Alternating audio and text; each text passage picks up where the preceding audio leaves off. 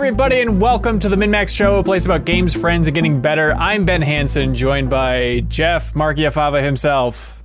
Hey! We have Serial Vasquez in the corner. Hey! And then we're joined by special guest Jacob Geller. In the other corner. Jacob Geller. Four corners. Former Game Informer intern, current YouTube essayist. Is that the best way to describe you? How do you like to be described? Essayist sounds weird to anyone who hasn't seen a YouTube essay before, but I like it. So sure, yeah, I'll take it. How many hours a week are you working on your YouTube stuff? Probably, I don't know, 25 to 30.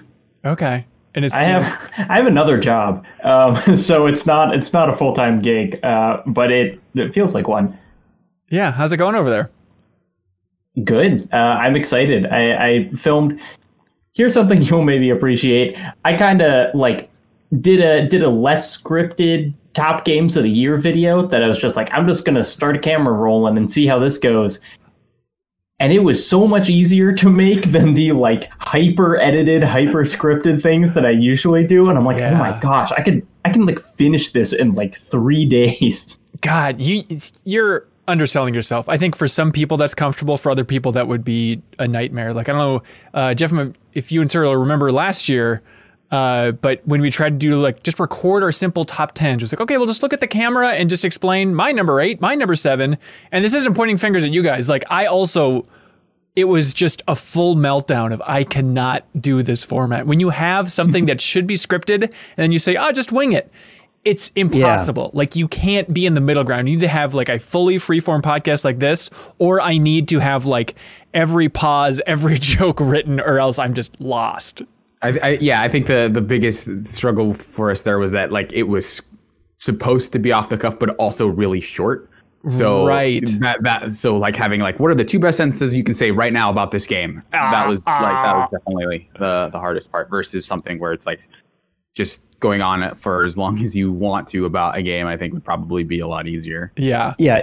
If it's conversational, it's totally fine. But if it's the type of thing where you can't have any ums or ahs in it, then you're totally screwed. And I just need it written down so I can read it. What do y'all want to do this year? Obviously, we're going to have our huge Game of the Year discussion. We're going to air everything, including the categories, everything with all the cohorts here. And that'll be coming up in the back half of December. But then for our personal top 10 lists, what format do you guys want? How should we do it? Still do the same thing that murdered us last year, but okay. Yeah, maybe I liked it. Make it as a viewer, I really enjoyed watching those, so it didn't feel like a meltdown. Oh, good, yeah. Thanks. Yeah, the power of editing. It didn't feel like a meltdown. That's the review we want. It's most of our YouTube comments. This is borderline meltdown, but I guess this is fine. But hey, we have a big show. We're announcing something big, and then we're going to be talking about Immortals: Fenyx Rising, the new Ubisoft game, and then it's going to be a fun, huge conversation about the most underappreciated games of 2020, otherwise known as some hidden gems. I consider myself a bit of a video game expert, if I may, and I was amazed by how many people from the community in particular wrote in with some amazing suggestions that were completely off my radar. So you will find something to play in that discussion, I promise. Then we might do a little predicting of the Game Awards, which are coming up December 10th. We'll see who's the closest for who's going to win Game of the Year. And then back half of the show, we have wonderful community questions that people submitted on Patreon. Okay, we should announce something else. Coming up soon, there's a game coming out. And it's a game that is hotly anticipated. It's been anticipated for many years, I would say, probably 7 years. And we're debating whether or not we embrace it and fully tackle it with the deepest dive. And eventually it's got to the point where it's we can't not do it. We can't not do Cyberpunk 2077 for the deepest dive. So that will be the next deepest dive. The game comes out December 10th. The first discussion of Cyberpunk 2077 will be airing on December 16th, but we're going to need your feedback and comments by December 14th. So if you're going to be playing along with us, you're going to be playing Cyberpunk 2077, we encourage you to support us on Patreon. Submit a comment for us to read for our gigantic group discussion. We'll have a post up on Patreon on the 14th. And Jeff, you might be asking, What's Cyberpunk 2077? What is Cyberpunk? I assume everyone's on board. When do we stop playing? When do you stop playing? It's very handy that there is a wonderful place to stop. I haven't started this game, by the way, full disclosure. But I hear that it's broken up into acts, which is very easy to read for the starting and stopping points for the deepest dive. So stop at the end of Act 1. You will see on the screen Act 2 or start of Act 2, or it might be glitching on the screen. I don't know what it looks like exactly. It'll say flip the tape That's over. right. So That's when you stop. side B. Yes. Icon tells you to put in the next Blu-ray disc. But yes, that's going to be roughly within the first 10 hours of the game, but you can probably spend a lot of time with that. So all experience welcome. So we're looking forward to creating the best, most thorough discussion of Cyberpunk 2077 on the internet with the deepest dive. But even just saying that is making my skin crawl a little bit. But I believe it's going to be Jeffem and Suriel and Leo and I trekking out on that adventure, and we'll see who survives and who doesn't. Suriel, where's your hype level at for Cyberpunk? I'll survive is sort of where I'm putting myself. I think I'll live at the end of this, but I'm kind of mixed on it. I'm pretty excited about it, kind of like as this thing, as like the sequel to, well, not the sequel, but like the follow-up to The Witcher 3, which is one of my favorite games of all time. But yeah. I do think that like the discourse around that game, I am definitely I expect to be a minefield in a lot of ways, of just like people having the regular, gamer reactions of anything you say is either going to be like you're the worst or you're like whatever. And also that game has, met with several issues along the way, both kind of like the delay based and in terms of like the culture around that game, some of the stuff that's been in the marketing. So like it's a conversation that I think we should have, but I'm looking forward to playing it, if nothing else. There's definitely going to be a lot to talk about. So that's going to be the objective there with the deepest dive in Cyberpunk 2077. And that's going to be a standalone video on our YouTube channel. And then you can also unlock the podcast version if you support us at that $5 tier on Patreon. So we look forward to folks joining the adventure. Jacob Geller, I think you were the first person I saw on Twitter say, "Huzzah! Immortals Fenyx Rising is cool!" And that stood out. And just for the full cap, I've played like 6 hours here. Jeffem's played 20 hours or so. And then Suriel, you actually reviewed it for GameSpot, right? Yeah, I've played it for a little over 30 hours. But I finished it, did most of the side stuff, did like most of the major side quests. Didn't like tick off every icon, which, like, spoilers, it's one of those games. But I've done, I think I have a good understanding of what that game is at this point. Yeah, you ended up giving it a 7. How long did it take you to finish? I was basically it would have taken me probably a lot less time if I hadn't gotten into this groove of just going to the closest objective marker all the time. But probably if I hadn't done that, probably around 20 hours. Okay. But I think an additional 10 hours of just like kind of exploring around and doing a lot of the side stuff for sure. Sure. Just setting the table, getting this out of the way. This is the open world, very Breath of the Wild inspired game from Ubisoft, originally called Gods and Monsters. Originally was supposed to debut in February of this year, was delayed, reworked a little bit, now called Immortals Fenyx Rising. Jacob Geller, what do you think about this whole thing? So I should say, Ubisoft gave me a copy. They actually, some behind the scenes stuff, they gave it to a lot of YouTubers, I think, which is kind of unusual. Like, I don't get that many codes for bigger games, and I got this one. I was not planning on buying this game. I thought the trailers looked bad. I was just not particularly interested in it. And so maybe because my expectations were kind of on the floor, I have been really, really surprised in just how much I enjoy it. I think the Breath of the Wild comparisons are unavoidable. It is almost every element of this game feels incredibly Breath of the Wildy, except with the kind of Ubisoft, just the layer of what they're doing over it. Yeah. And so it feels a little like a Breath of the Wild by committee, but it turns out like it still works, even though I feel like it doesn't have the soul of Zelda, really. I don't feel emotionally connected to the world in really any way. it's just fun. And that kind of loop of like climbing to a high place and seeing something interesting and gliding off towards it is really addicting. I think specifically you nailed there saying the gliding, like having that maneuverability in this world is so fun to basically have the hang glider again, just flying around with the wings now. Wings of Daedalus, is that what we're talking about? This is Greek mythology if you haven't been catching up with Immortals Fenyx Rising. I'm with you. I've been playing it, and it's just that moment of like, I bet there's going to be a lot of people that'll just say, poo-poo, Ubisoft just wanted to rip off Breath of the Wild, moving on. But it's like, am I going to have to be the one to stand up for this game in the industry? Like, I feel like years from now, we'll look back on this and be like, hey, that was cool. You got to give it up for Ubisoft going for a new IP and doing my favorite thing, which is letting them take a team like Ubisoft Quebec, who last made Assassin's Creed Odyssey, which just came out in 2018, taking a lot of the leads from that team and then saying, hey, just kind of rework some of that Greek stuff and pump out a whole new IP. And for them to turn that around in 2 years is amazing. I think we should celebrate just Ubisoft at least swinging for it and them going for something different. That is a fun game so far. I mean, I know you've talked about for years, like, when are people going to start doing Breath of the Wild? And we've seen little stuff, you know, like a short hike was kind of like Breath of the Wild, or lots of other games. But this is the only one that I've played so far that feels anywhere close to the same scale.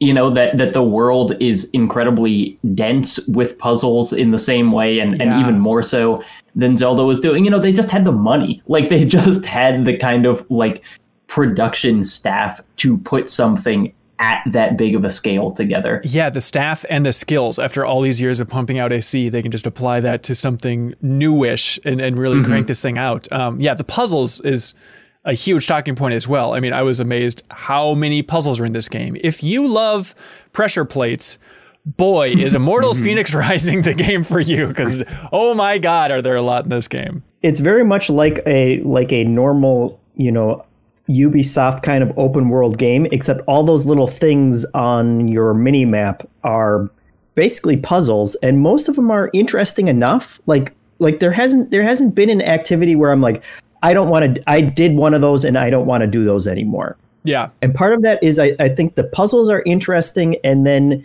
I like the treasures that you're getting. Like, almost everything has a weapon or, you know, some kind of piece of armor or something that has like another passive different stat to it. And that feels more satisfying to me than, and one of my biggest complaints about Breath of the Wild was because you were getting, I know Breath of the Wild fans hate that you even bring it up, but because all your weapons and stuff always broke, it was always a huge bummer to me when I'd open a chest and I'd get a sword and it's like, this looks cool, it's stronger than what I have, but it's only going to last a couple fights and then I'm not going to have it anymore.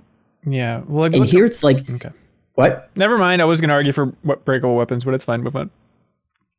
And here, when you get a new weapon and it has a different buffs on it and you can upgrade it and you know that you have it, and you can like switch the cut, even you can just switch the aesthetic to a different aesthetic when you get them and still keep the same, you know, buffs of a different weapon and stuff. Like, that to me feels more rewarding. Yeah, I will say that, like, for me, as I played more and more of it, those rewards do kind of start falling off in that you are getting way more cosmetic stuff than you are getting anything with a tangible benefit. Yeah. Where, like, you know, I have like three, like I'll get like one piece of armor that's like, oh, this one kind of makes it look like this is like a foresty type with like some leaves growing out of it, and then you'll get like 3 different colors of that same chest. So by the end of it, like, I do feel like the rewards weren't crazy enticing, but I think that the thing that I like about a lot of these puzzles is that they don't feel like busy work. It's not like even among Ubisoft open world games, this one feels rewarding just because the thing that you are doing is not just like, okay, go, like, here's a quest line, you see a cutscene and then the character needs, I need you to go collect 3 pieces of wood to build my house or whatever, and then you, like, the thing is just go to this piece of wood, bring them back to the caregiver, thanks for helping me build my house, seal, like, quest done, right? You are actually doing things that are satisfying in and of themselves regardless of the reward. Which is the thing that I enjoyed about that game most. Yeah, I think the puzzles hit this really good medium of, I would consider myself bad at puzzles in video games. Like I am not a particularly smart player in this arena, but they always seem to hit for me. It's like I'm looking around, I can't quite figure it out. I'm turning to leave, and when I turn, there's the lever that I hadn't seen, and then I realized that like that opens, like this laser grid, and then I can hit it, and it's really kind of impressive how many times I've felt this like I'm almost gonna give up on this, and then I see the one thing that I need, and for me that's been just like a very kind of intrinsically rewarding loop of like, even though you're basically just lighting torches or putting things on pressure pads or whatever, they are different enough that I have continued to have fun with them, even though I've done dozens at this point. Yeah, it is we should mention too, I mean, these puzzles are largely taking place in, Tartarus, where it's basically the shrines from Breath of the Wild. We're going to a place with kind of a similar color palette design. It's just like, okay, here is a bite-sized little puzzle. Try and complete this.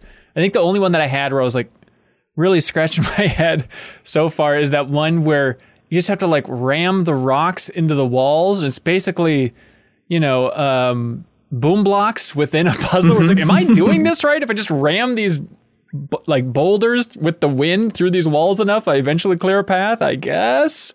One thing that I've really liked that is similar to Breath of the Wild is I found some that I've kind of solved in the wrong way. Like there is that ability to kind of combine the things you can do in an unexpected way and get through it and in a way that they probably didn't intend, but they also didn't stop you from. And that's just really fun. What really annoyed me though was getting into one of these, we'll just call them shrines, getting into one of these shrines environments and then having the message like, you do not have the god power to complete this puzzle. I was like, that sucks. That makes me appreciate Breath of the Wild so much more. Just anything is fair game if you can figure it out. And so having that weird bit of gating, it's like, okay, I just got to bring it back down. I can't compare everything to Breath of the Wild. It's unreasonable. Here we go. It is a little bit looser in that like I've straight up solved a puzzle that told me that without the thing. Oh, really? But like that was because I was so upgraded with stamina that like I just was able to brute force a jump that I think I was meant to like. At some point, you unlock an ability that effectively acts as a triple jump, and then the game kind of treats it as that and says like, there are certain abilities that you can't, or certain puzzles that you can't solve without this like effective triple jump.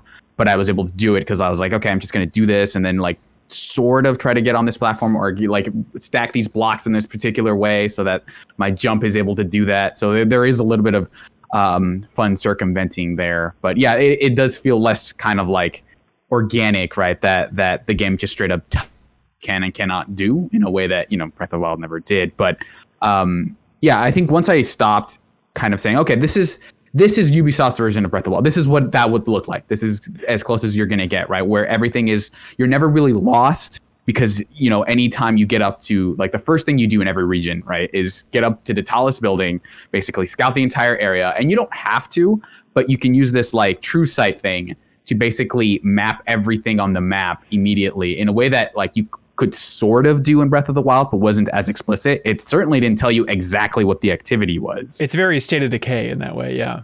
Yeah, so you're basically just, you're not really like exploring the world as much as you're like, okay, get on top of this thing, scout, like, see all the things you can do, and then just go to all of those. And there's not going to be a ton of surprises along the way, but the things that you are going to are, like, interesting to get to, right?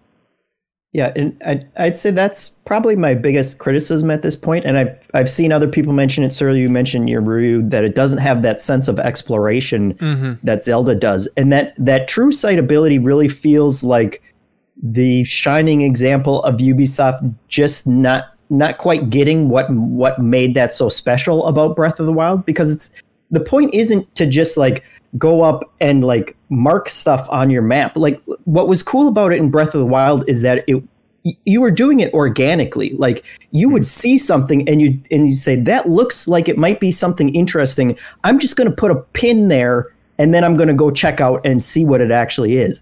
And here you're just uncovering icons and that's just like this slow, cumbersome process of like going around the entire panorama and being like, okay, it's somewhere here. It's somewhere here. Okay, that's, one of the ambrosia gems that you can get. And then, there's something here. You don't have that that agency as like, I'm going to go out and I'm actually going to explore this and find something interesting. There was a little bit of even like some things that were like really telegraphed, like you'd see like a giant door with like a bunch of slopes leading up to it. Then you see a bunch of snowballs, right? And then you eventually figure out, oh, I have to grab the snowball and throw it down. But even like as you were looking around the map, there are things like, okay, there's some rocks here. Is this a thing that'll get me a Kokori seed if I complete this thing, or is it just nothing, right? Whereas here, that line is almost like everything is marked as clearly as possible. It's like, this is a vault because it's like giant thing coming out of the ground with a giant spire of light. This is a series of like giant hoops. So this is an Odysseus challenge, or like here's the giant plate that you do like a Hermes challenge on. Like all that stuff is explicit as possible.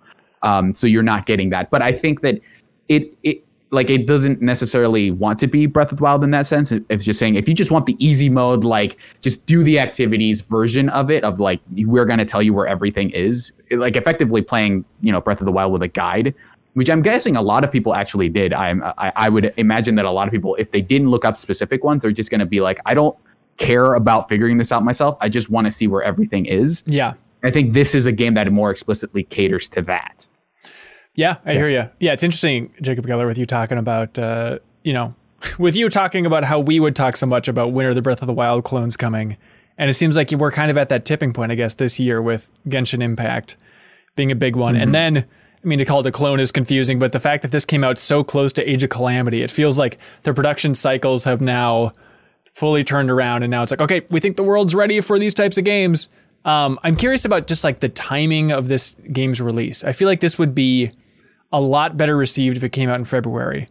I think it's a tough one right now, but it's cool to have a shorter open world experience. But I'd imagine most fans of these games still haven't finished Valhalla, Yeah. I mean, it's absolutely absurd that Ubisoft released 3 massive open world games so close to one another. Basically a month apart each, right? Well, I do want to, this brings up something that I want to talk about here, which is that this is maybe not something that we talk about, from our perspective much. This is a kid's game, in a way that I really have not played many others this year.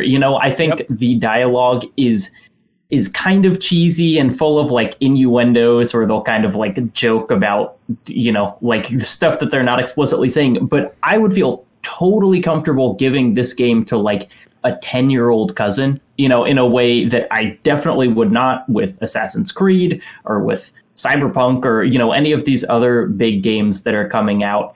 And I think for a kid, this would be a great experience. Like all of the things we're complaining about, I think they would just be like, oh my God, look at all these chests that I can go find. Like it seems like a kid's game that I'm enjoying more so than a grown-up game that also children would like. Don't think of it like as a Skylanders. I think, you're an adult, you can tackle it. But I mean, it makes sense where Ubisoft was coming. I'm sure the pitch is, let's take all the design lessons from Assassin's Creed and make something that the entire age range can enjoy. It's like, oh, okay, you can stamp it out in a couple of years. Here we go go for it. Yeah, makes sense. There are more, like there are enough jokes there about like those innuendo things that you mentioned that I'm kind of like, I'm not a parent, so I don't, I'm not gonna like make a judgment on this either way, but like it does feel like I would maybe sit on the couch and like be there with my kid when I played this, because there are straight up references to semen in this game. Like it is so all right, weird. Sir, this is a family friendly podcast. That's what I'm saying, is that like it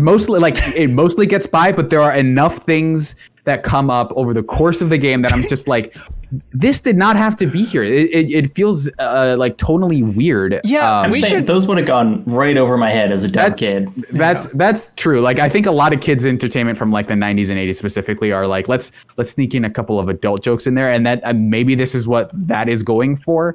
But like looking at it an adult, I'm just like, I don't know. Like, would a kid catch that? Because I don't know. Like, I don't know how smart kids these days are. I assume they're smarter than I was when I was a kid. Yeah, we should have mentioned this a while ago, where it's like a Ubisoft open world where they consistently talk about semen.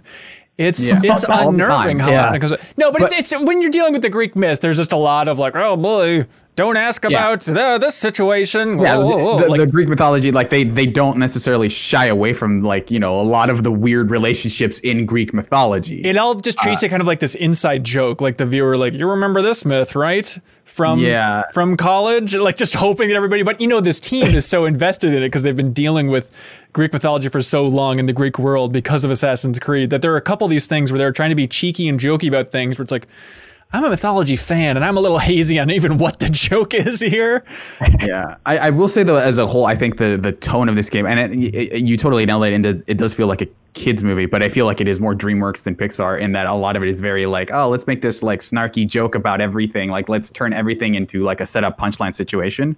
In a way that just it gets really grating really quickly, and I think they miss on most of the jokes. I like there are a couple of like pretty amusing gags that they pull off, but I think a lot of it is just like the commentary track between Prometheus and Zeus, which is like they're basically the narrators of the game. Yeah, I think a lot of it feels unnecessary, even though it does give context to like, oh, this is the area where this happened or whatever. But like everything is just like, Zeus is going to make a joke. It's going to be bad. And Prometheus is just going to be like, oh, Zeus. And that is like the through line through so much of it. And that was like the thing that was consistently like, I would advise people, like, if you just want like the puzzles and stuff, you're more or less safe to skip the story. I don't think there's a lot there for you. It's a podcast game. It's a total podcast game. I couldn't play it with podcasts because I was reviewing it, but I definitely thought multiple times like, man, it'd be nice to just pull up a podcast and forget all of this. Yeah, I agree. The jokes are hit and miss. Tough for jokes to be all hits, but there every once in a while, it's like there's just a weird rhythm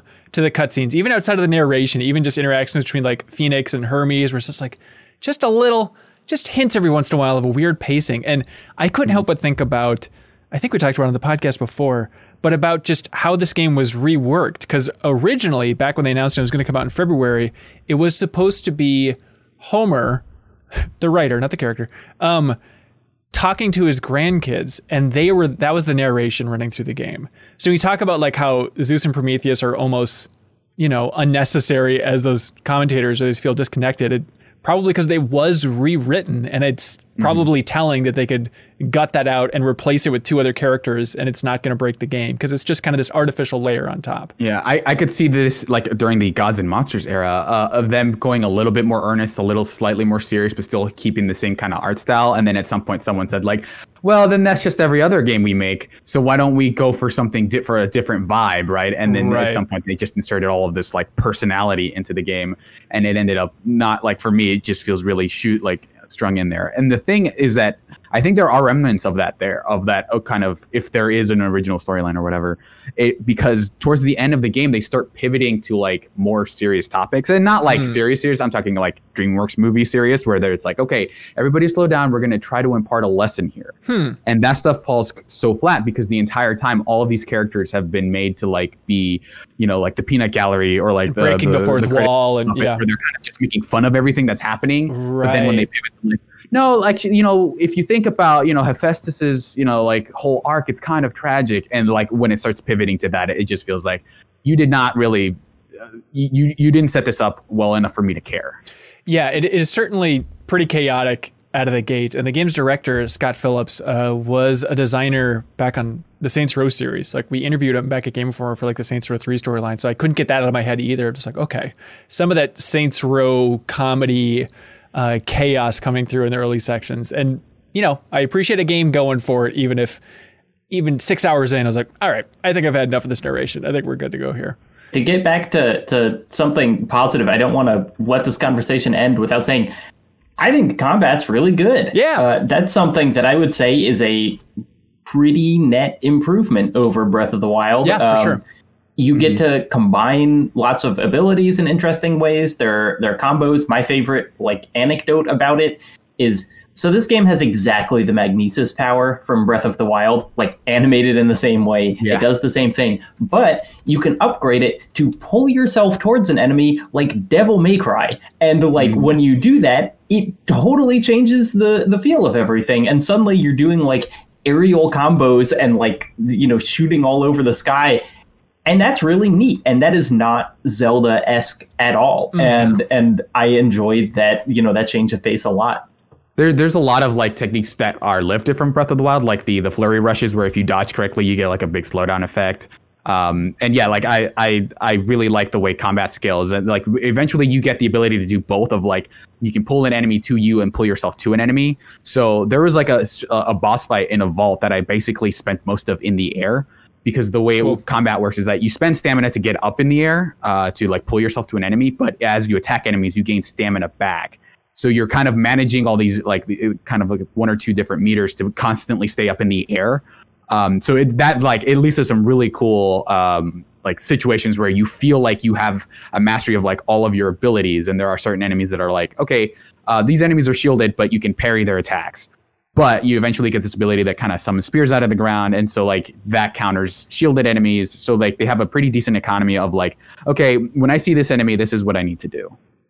Yeah, Jeffem, will you keep playing this game? Yeah. Oh, great. For now. Will you fight for this game to be on MinnMax's list of the 20 best games of the year, otherwise known as the 210s? Yeah, probably. I mean, it's and this kind of goes back to the story thing, which you guys were poo-pooing on. But like, I'm not going to say that the writing's good or anything, but if we can take our critics' hats off for a second, like not every game has to completely blow my socks off with its amazing storytelling, and not every comedy is going to reach the upper echelon of amazing humor. And like having a different tone for this type of game, I really appreciate. Yes. Because so many of these open world games are so focused on being serious and trying to tell these serious stories that I don't mind the goofy narration, and there have been enough, like genuinely funny things that have happened that have surprised me that I'm enjoying it for that reason. And it is nice, also having Valhalla and also having Watch Dogs in those games on my backlist. This is a nice complement to those, where it's more focused and it's a different tone that makes me kind of want to keep jumping back in there. Yeah, absolutely. I do think it will go down as one of the underrated AAA games of 2020, because I'm fascinated to learn that Ubisoft is reaching out to a lot of YouTubers. They're definitely generous with giving us codes as well. I think they just want to get into the hands of people because it's a solid game, and from what I can see, there is very little hype out there for this game. Like, all of our coverage, even like Game Informer's coverage, it's like, God, this game's better than it's deserving right now. So I think there's going to be a fan base for this game for quite a while. It does also look a lot like a very pretty mobile game. Like all of the like HUD elements and stuff, it just kind of looks like a fake game. Those like fake phone game ads that you see, and it's like, I think it looks really pretty, but like it's not really striking, especially if you just kind of like see it scrolling past you. While I was reviewing it, I think that my brother and I had a quick conversation about like this just looks like Fortnite, doesn't it? Like, doesn't it? Isn't this just kind of like Fortnite? And I think I find a lot of the characters' eyes kind of weird, like in that they're like huge, but like it does feel like it is. I can't say it's not like a decent, like I don't hate the art style. It just feels like it's in this weird mid-zone where it's like, it's not bland, but it's not like super distinct either. There's moments that look really great. I think some of the animations are a little bit stiffer than I would like, both in cutscenes and for character movement. Yeah. But I still think it looks pretty good. I'm playing on Series X, and it was the first time that I ran into this situation in this generation where there are loading screen tips, but because it loads so fast, you don't get a chance to read them. So it's like, oh, wait a second, what does that actually say? But I assume most people playing won't have that issue because they won't be playing on the new gen consoles, I would imagine. It's a telling sign to me, though. We got codes for the Switch version, and I immediately went to Kyle. It's like, hey, Kyle, it's your type of game. You want to play it on Switch? And he's like, I actually don't want to play it on Switch. Like, he hit his limit of like, I don't trust how this game's going to run. And it turns out it's a little bit chuggy. I've heard that it crashes a couple of times. And also it looks like Silent Hill. Like the fog is like in day. Oh, really? I haven't seen footage of it. I think I saw a headline. I think it was Kotaku that said the Switch version of Immortals tries real hard. Yeah, it's cool that they got it on the system, but hopefully it's not too rough of an experience for folks out there. Also, I'm super excited for the DLC, because it seems like they're kind of taking the Far Cry approach where The second DLC pack is called Myth of the Eastern Realm, and it feels like it's going to be hopefully standalone, but it's going to be like a new protagonist, and it's going to be all about Chinese mythology. So I hope it's just kind of like that Far Cry 5 DLC mentality of just having like this smaller open world, because I will absolutely play through that. I'm really looking forward to that. I don't know if I'll finish this main game, but having a smaller version, the new mythology, happy to check that out. Basically, just keep making your open world smaller and smaller and smaller, and eventually I'll really tackle one of them. But there we go. You can check out Serial's review on GameSpot. Yeah. Very cool. I liked it. So yeah. Oh, great. I did too. I like it as much as I like Jeffem. As much as I like Jeffem leaving. What would you give Jeffem? I 7 out of 10. give him 5 seconds to get on out of here, buddy. All right. Ana Diaz. Hey. Welcome. Honor to have you. And Leo Vader. Hello. Leo, if I could be honest with you, I kind of feigned like surprise in my voice, but I figured you'd be coming on this podcast. And we were talking for like 3 minutes before you started. No, I don't know what you're talking about. I think it was there. after the 10th minute that Leo was on the call that I figured, I think he might be on this show. I don't know what you're talking about. That's only for folks at the Backstage Pass here. We are here to talk about some underappreciated games from 2020, or as the community likes to call them, hidden gems from 2020. We each have 3 roughly games that we think deserve some more attention, because if I know one thing, it's that everybody watching or listening to this is just dying for another game to play. They're saying, where can I get my hands on some games right now? And we say this podcast, damn it. So we each have, roughly 3. We can go around the horn and kind of share our top 3 most underappreciated games of 2020. Jacob Geller, what is your number 3? Number 3. So this was a game that I talked about a little earlier this year on a video. It's called Tales from Off-Peak City. There's this indie developer named Cosmo D, who's made a couple games in the past, who just has this really weird, fascinating style where everything is kind of intentionally like clashing with each other. You know, it feels like one of those games where it's just like assets pulled from all over the place, and they're all kind of stuffed into this one box. And then he does his own soundtracks, and there's this like really funky, cool jazz. And so the whole game kind of feels like improvisational jazz, where it's like things shouldn't necessarily go together, but they do. Tales from Off-Peak City is kind of just a walking simulator. You're like a pizza delivery guy, and you bring pizzas to different people. And there's not that much kind of like story-wise that happens in it, but it's just kind of getting the vibe of this city. Yeah. I find it really interesting, and it's funny, and there are some kind of like sinister undertones that maybe it's called, I think it's like volume 1 or episode 1, so he might be making more of these things, but even as a standalone, it's like an hour and a half maybe, and I really enjoyed it. Interesting. There we go. And what's that on? It is on PC generally. I think it was a humble original for a while, but now you can get it on Steam. Okay, nice. And if you missed the names of these games, that was Tales from Off-Peak City, but all the names will be in the description below for your easy, convenient reference, because we love you. Serial, what's one of your most underrated games this year?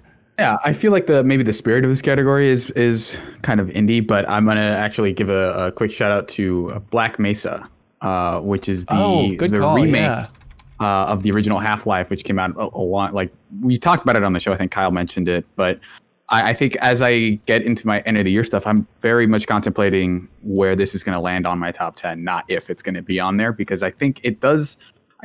There have been kind of a lot of debates about, what a remake should be, especially since we've had some pretty like notable remakes this year. Yeah.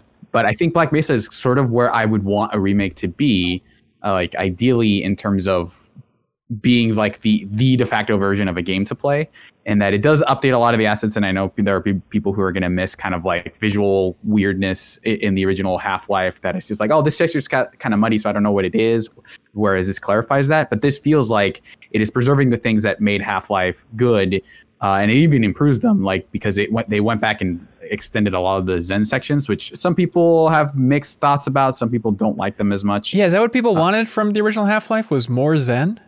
Yeah, I think people just wanted Zen to either go away or be good. And I think they kind of went with like, we're going to invest a little bit more and actually try to make it a significant portion. Because you going to Zen, I think, is a significant part of that story. Right. But here they kind of extended. I'm a fan overall. I don't think it's like perfect, but I think they do a pretty good job of modernizing those sections. But even just the sections before that, I think actually are really strong, and they kind of show to highlight like the original design of this game was actually like super good. Like even beyond it's just like you follow this thing and there's a series of story events that happen and it doesn't feel guided like the way a lot of shooters were. I think that stuff is still really strong now, and I think this game does a really good job of highlighting that without making it feel aged. Yeah, that's a great call. Black Mesa. Ana Diaz. Mine are in no particular order. Perfect. I just want to specify that. I also want to say, like, I don't know, for underrated, I just went with games that I felt like should have been talked about more. Yeah. But for this title, like, actually in the past week, I've been seeing a ton of people pick it up. And so it's kind of like, I don't know if it still falls into this category in a very clear way. But I've been playing Umurangi Generation. That absolutely qualifies. Yeah. Okay, cool. Ever since the DLC came out. And I mean, what I'm going to say, basically, like, this game is like no other video game that I played this year really like nails the current like moment and feeling better than Umurangi. Umurangi, I'm not sure if I'm pronouncing it correctly. It's New Zealand? Yeah, New Zealand, Australia based. Okay. And so actually the game designer drew inspiration from the fires for like some of the environment design. So it's like very kind of apocalyptic, it's realistically apocalyptic and like weirdly relaxing. We talked about it on the podcast a while ago. You probably forgot about it because it's called Umurangi Generation. Really a rough name to try and memorize. But yeah, it's indie Pokemon Snap. Yeah. No rails, Pokemon Snap, and just like really fitting to the current moment. Yeah. Can I ask? So I have this game, and it's a game that I really want to like. And I played like the first level and a half and found the actual just like, it was like, I like the art style and stuff, but it was just kind of like take pictures of stuff until the level ends, kind of until you found everything. Does it, like, should I keep playing? Like, does it get kind of more interesting, or will I get more into the vibe of it? I mean, as you progress, like, you do have the ability to shoot like more populated areas, like the areas become more sort of like complex and bigger. But I'd say like if those the first sort of zone wasn't super like it wasn't necessarily like the most interesting thing to me like right off the bat, I'd say. But it does like it did sort of pull me in more as I played more. But I will say, like, I was kind of already interested in like the environment from the second stage. So like maybe it won't, if the interest isn't there, I can't like do a hard recommend. Like I really want to like it.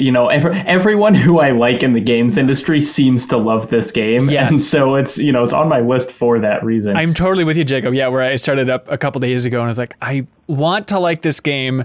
It made me nauseous or nauseated, I guess technically I should say, which was surprising to me because it's first person, It seems like a slow FPS in terms of mechanics here, except you have a camera. But for some reason, I think just the visuals hit me too hard. But it's funky. But why do you think it's landing so well with people this year? Why are people gaga over this thing?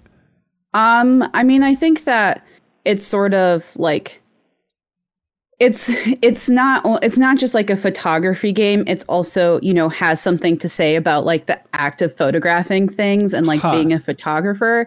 And so there's like sort of like a commentary nestled into it. Like I think so many times like certain games will have certain themes in it, but like not have a strong message like on said theme. And so I think that Umurangi is like much better at sort of like delivering like general, I guess, like social commentary in that sense on like that activity. So like this whole act of like photographing people like under crisis, under these apocalyptic conditions, etc. As you progress, you sort of there's more to that. But I also think that it's just hitting with people because it is like politically relevant. And it is socially relevant, and you definitely get more of that like the further you get into it. So like you see like all the people wearing masks and, you see like more like a police presence in certain areas. And you have this weird, you play this weird role of being able to just be like almost like an outsider who's unaffected by the apocalypse. Right. And is it PC only? Oh, it's on Switch too? Oh. Yeah, it's on Switch or it's coming to Switch at some point. Okay. Soon? Yes. Come to Switch later. Okay, but yeah, it looks like PC only right now. But cool. Umurangi generation. Leo. Wow us, dude. Get ready. Okay. I've got the cheat code here, which is go. you just say a VR game, and they're all going to be underappreciated. Walking Dead Saints and Sinners released in January this year. Yeah. And I adore it. Really? I think what it does so special is the physicality of the combat. It's like it's a Walking Dead zombie survival game. You know what to expect. You're scavenging for resources, which is more fun in VR, actually pulling open the drawers and grabbing items and looking at like what parts they contain, the stapler with the metal in it, putting it in your backpack or whatever. But the combat is so physical and brutal in a way that VR has trouble with sometimes. Slicing with a sword can feel not very tactile, but in Walking Dead, your bladed weapons will just like stick into enemies and you'll have to do the force of yanking them back out. I'm not amazed. to mention like cutting limbs off and everything. It's really brutal, but in a way that's systemic and fun to goof around with. The idea Slice of someone's head off and throw it over a house or whatever. It would seem like you would be fed up with Walking Dead games, licensed games. Like it's telling that this won you over in VR. Yeah, it's the first Walking Dead thing I've cared about in a long, long time for sure. Yeah, but it really nails the VR combat. Like Boneworks obviously is another tentpole VR physical combat game, but this, I think the game aspect is more fun. The scavenging, the dealing with factions. There are people that want certain things. There are people that will, act like they want certain things and then ambush you. You know how it happens in video games. But I just adore it. I love just throwing guns around, juggling them, and shooting people. It really nails the feel of it in a way that makes me want to come back again and again, which not a lot of VR games do. Yeah. Oh, that's awesome. Here's a quick one from me that I talked about just recently on the show. But Pumpkin Jack, everybody, if you're not sick of 3D platformers, freaking love some Pumpkin Jack. It's out on absolutely everything known to man. It's just a short 4 to 5 hour simple platformer. But you know what? It does the body good. Jacob Keller, number 2. Okay, my number 2. This is another one where it's like maybe I don't know how popular this is or not, but I really love Carrion. The reverse horror game that came out this year. It's one of my favorite games of the year. It's so, I listened to your whole thing, thing Deepest Dive. Yes. Your whole thing. And what I really like about Carrion is it makes you act the way that monsters in movies act for kind of logical reasons. Like there are things where like it doesn't really tell you when someone dies in the game. Like you're killing guys, but it's not like, all right, you got to move on to the next one. And so the only way to be really sure that someone's dead is to completely eviscerate them in this really kind of gross way. But like for you, the monster, you don't have any indication that they're dead until they're like, halfway across the screen. And so, you watch the thing and you're like, why is it just going insane on these guys? But then you play as it and you're like, I don't know, maybe it makes sense. The thing was scared all along, you guys. It had to create that thing with multiple heads. It also, it has some stunning animation work, both in just how you move around, which is instantly kind of identifiable as interesting, but also just in like, I don't know, you unlock some abilities later on that are kind of normal video game abilities, but I have not seen them animated like this before. And it's just really, really neat. Yeah, that's a good pick. Carrion, it's available on damn near everything, I think. Devolver put it out. Yeah, it's on Game Pass. Oh, there we go. Just Game Pass, that works. Surreal? Yeah, I just want to give a quick shout out to Treachery and Beatdown City, which is kind of a sort of mix between an RPG and a beat 'em up in a weird way that I actually found really cool. I wasn't able to finish it mostly because I hit like a weird bug that I had to figure out how to work around, and I ended up not going back to it. But like the I think 2 or 3 hours that I played of it, I really enjoyed. Because it is not a complex game in that you are just basically going from encounter to encounter, like literally in like a Super Mario Brothers 3-esque like map where you're just kind of, okay, here's the next level, here's the next level, here's the next level. And every level is basically like 1 or 2 encounters, but it's pretty good about giving like, you only play as one of 3 characters at a time, but it's really good about making this a turn-based RPG that actually has a lot of depth just in one character of like, okay, you need to use these attacks to set up this other attack, and then this is how you kind of exploit the enemy's weakness. Wait, so it's not a brawler, it's a turn-based RPG? It's sort of a combination of both, because as you're kind of wandering, like you're basically wandering, like if you imagine like one screen of a beat 'em up, you're kind of just walking around it, and you have the stamina, like basically your mana, that you're kind of waiting to build up. And while you're doing that, you can actually just punch enemies regularly.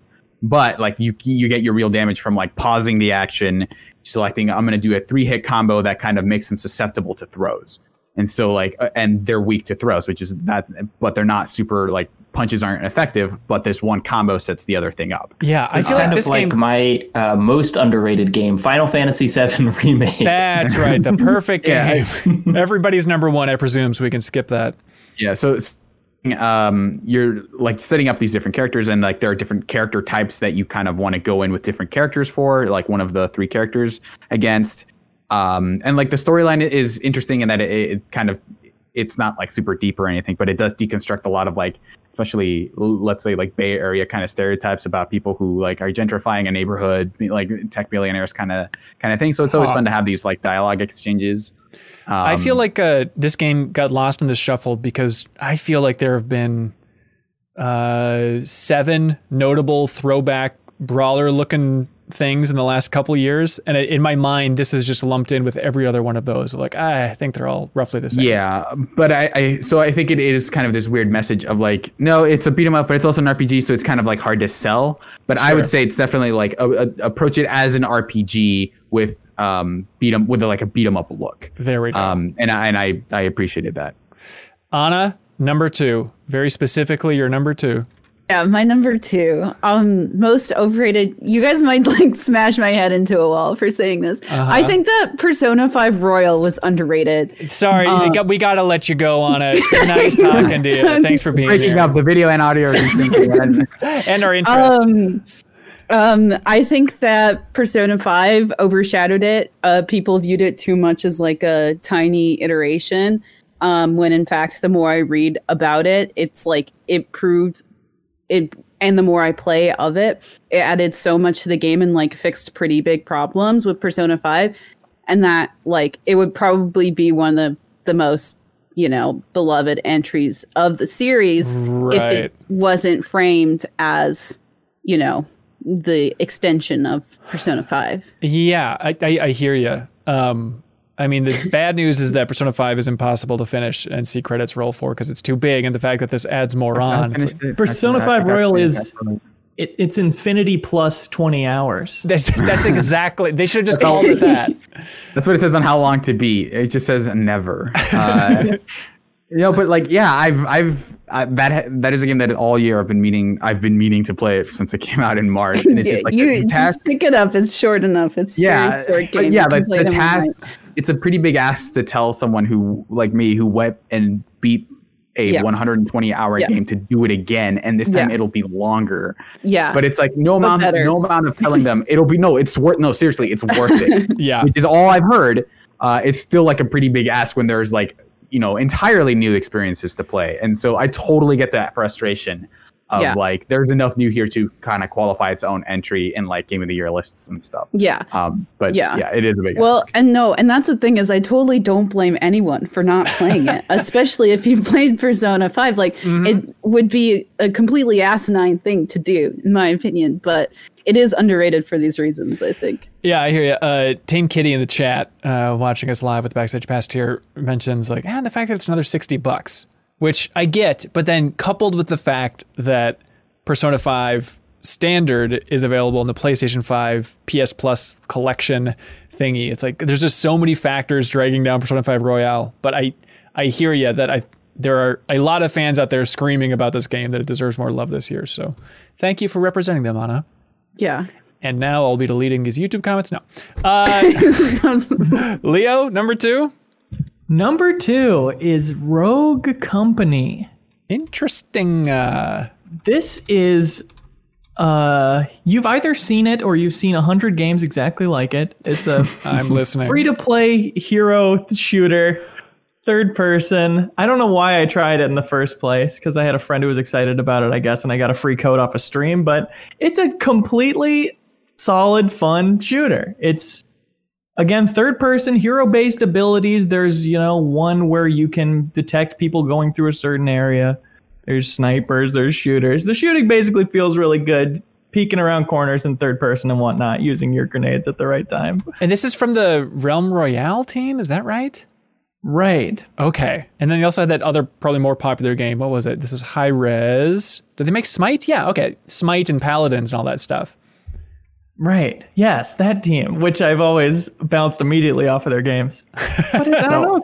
It's fun to boot up and to warm up for other shooters, and it's easily on worth a hardcore scale from I don't know what the least hard, but if it was Overwatch on one side and Siege on the other, where's time to kill in here?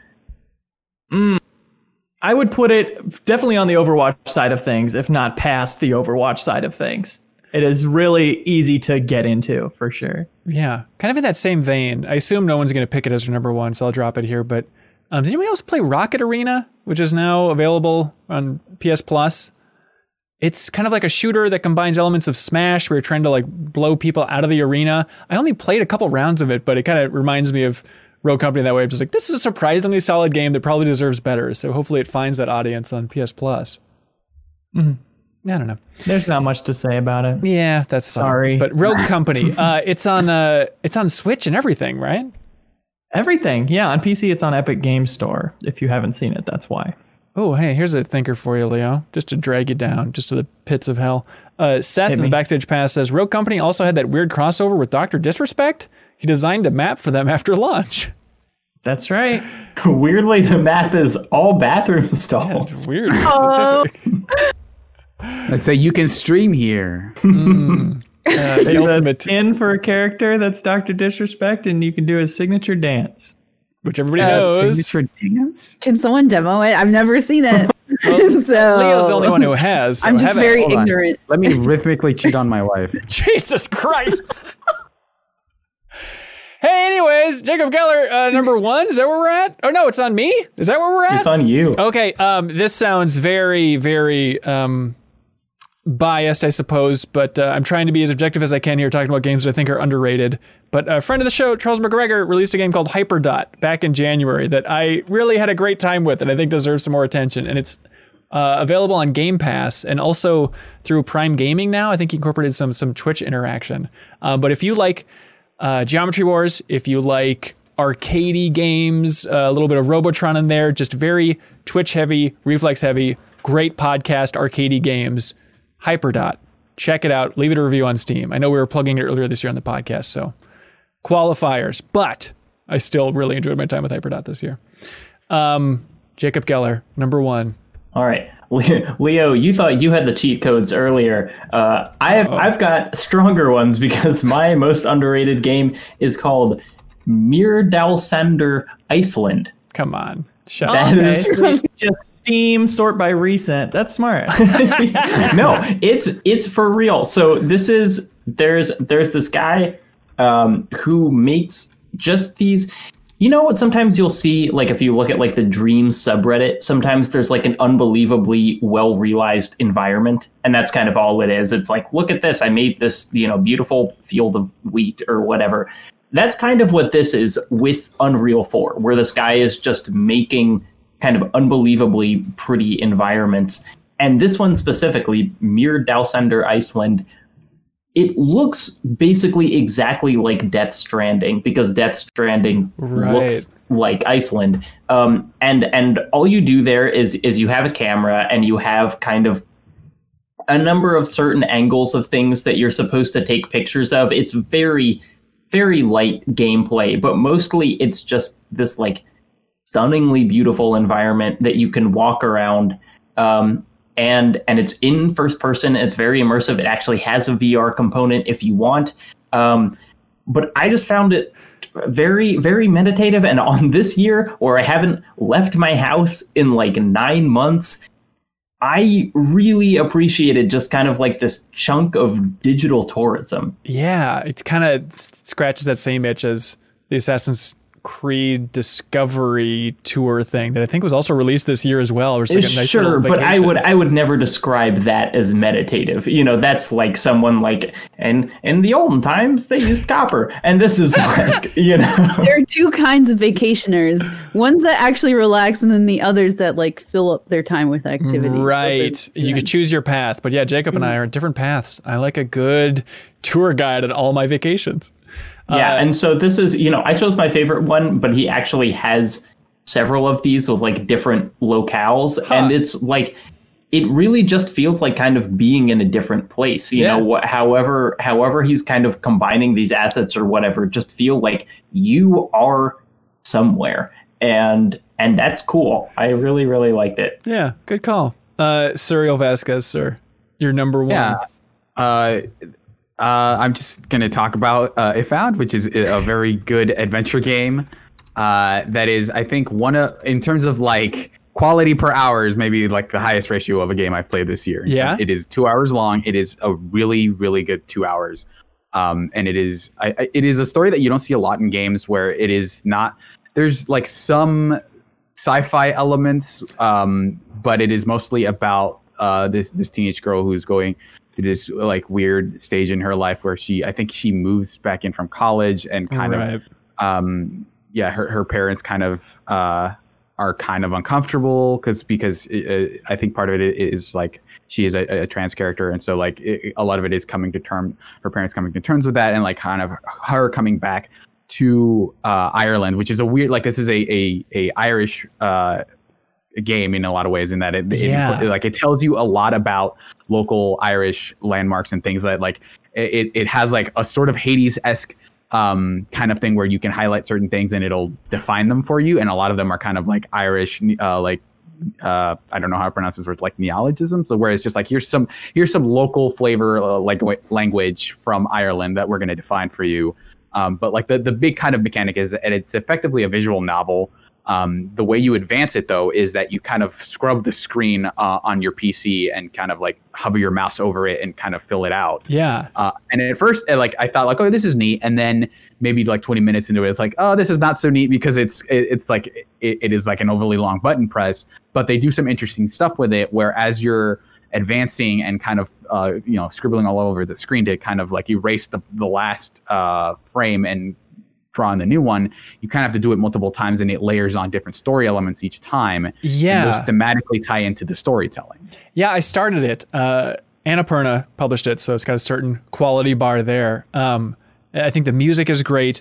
And yeah, I'm totally with you. Where it started out, I'm like, visually, how much can they really shake this up? But having so many different styles and stuff as you're using your mouse to erase the screen and reveal the new style underneath over and over and over again. It's a nice way to vary up what is, a graphic novel in a lot of ways. Or not, and like the story, like there's like a sci-fi conceit, so it's not like 100%, right, quote, realistic, but it is a very down to earth story, like the kind that I think you can't really find in the AAA space, because at some point you have to throw in like some, mechanic in there at some point. But I think it is like a really strong story, like regardless of medium, and I think more people should definitely play it. Yeah. Sure. If Found was that one. Anna, number one with a bullet. Yeah. Again, skirting that, like, I wouldn't say this is like an underappreciated game. Just sell it. But Act 5 of Kentucky Route Zero. Oh, sure.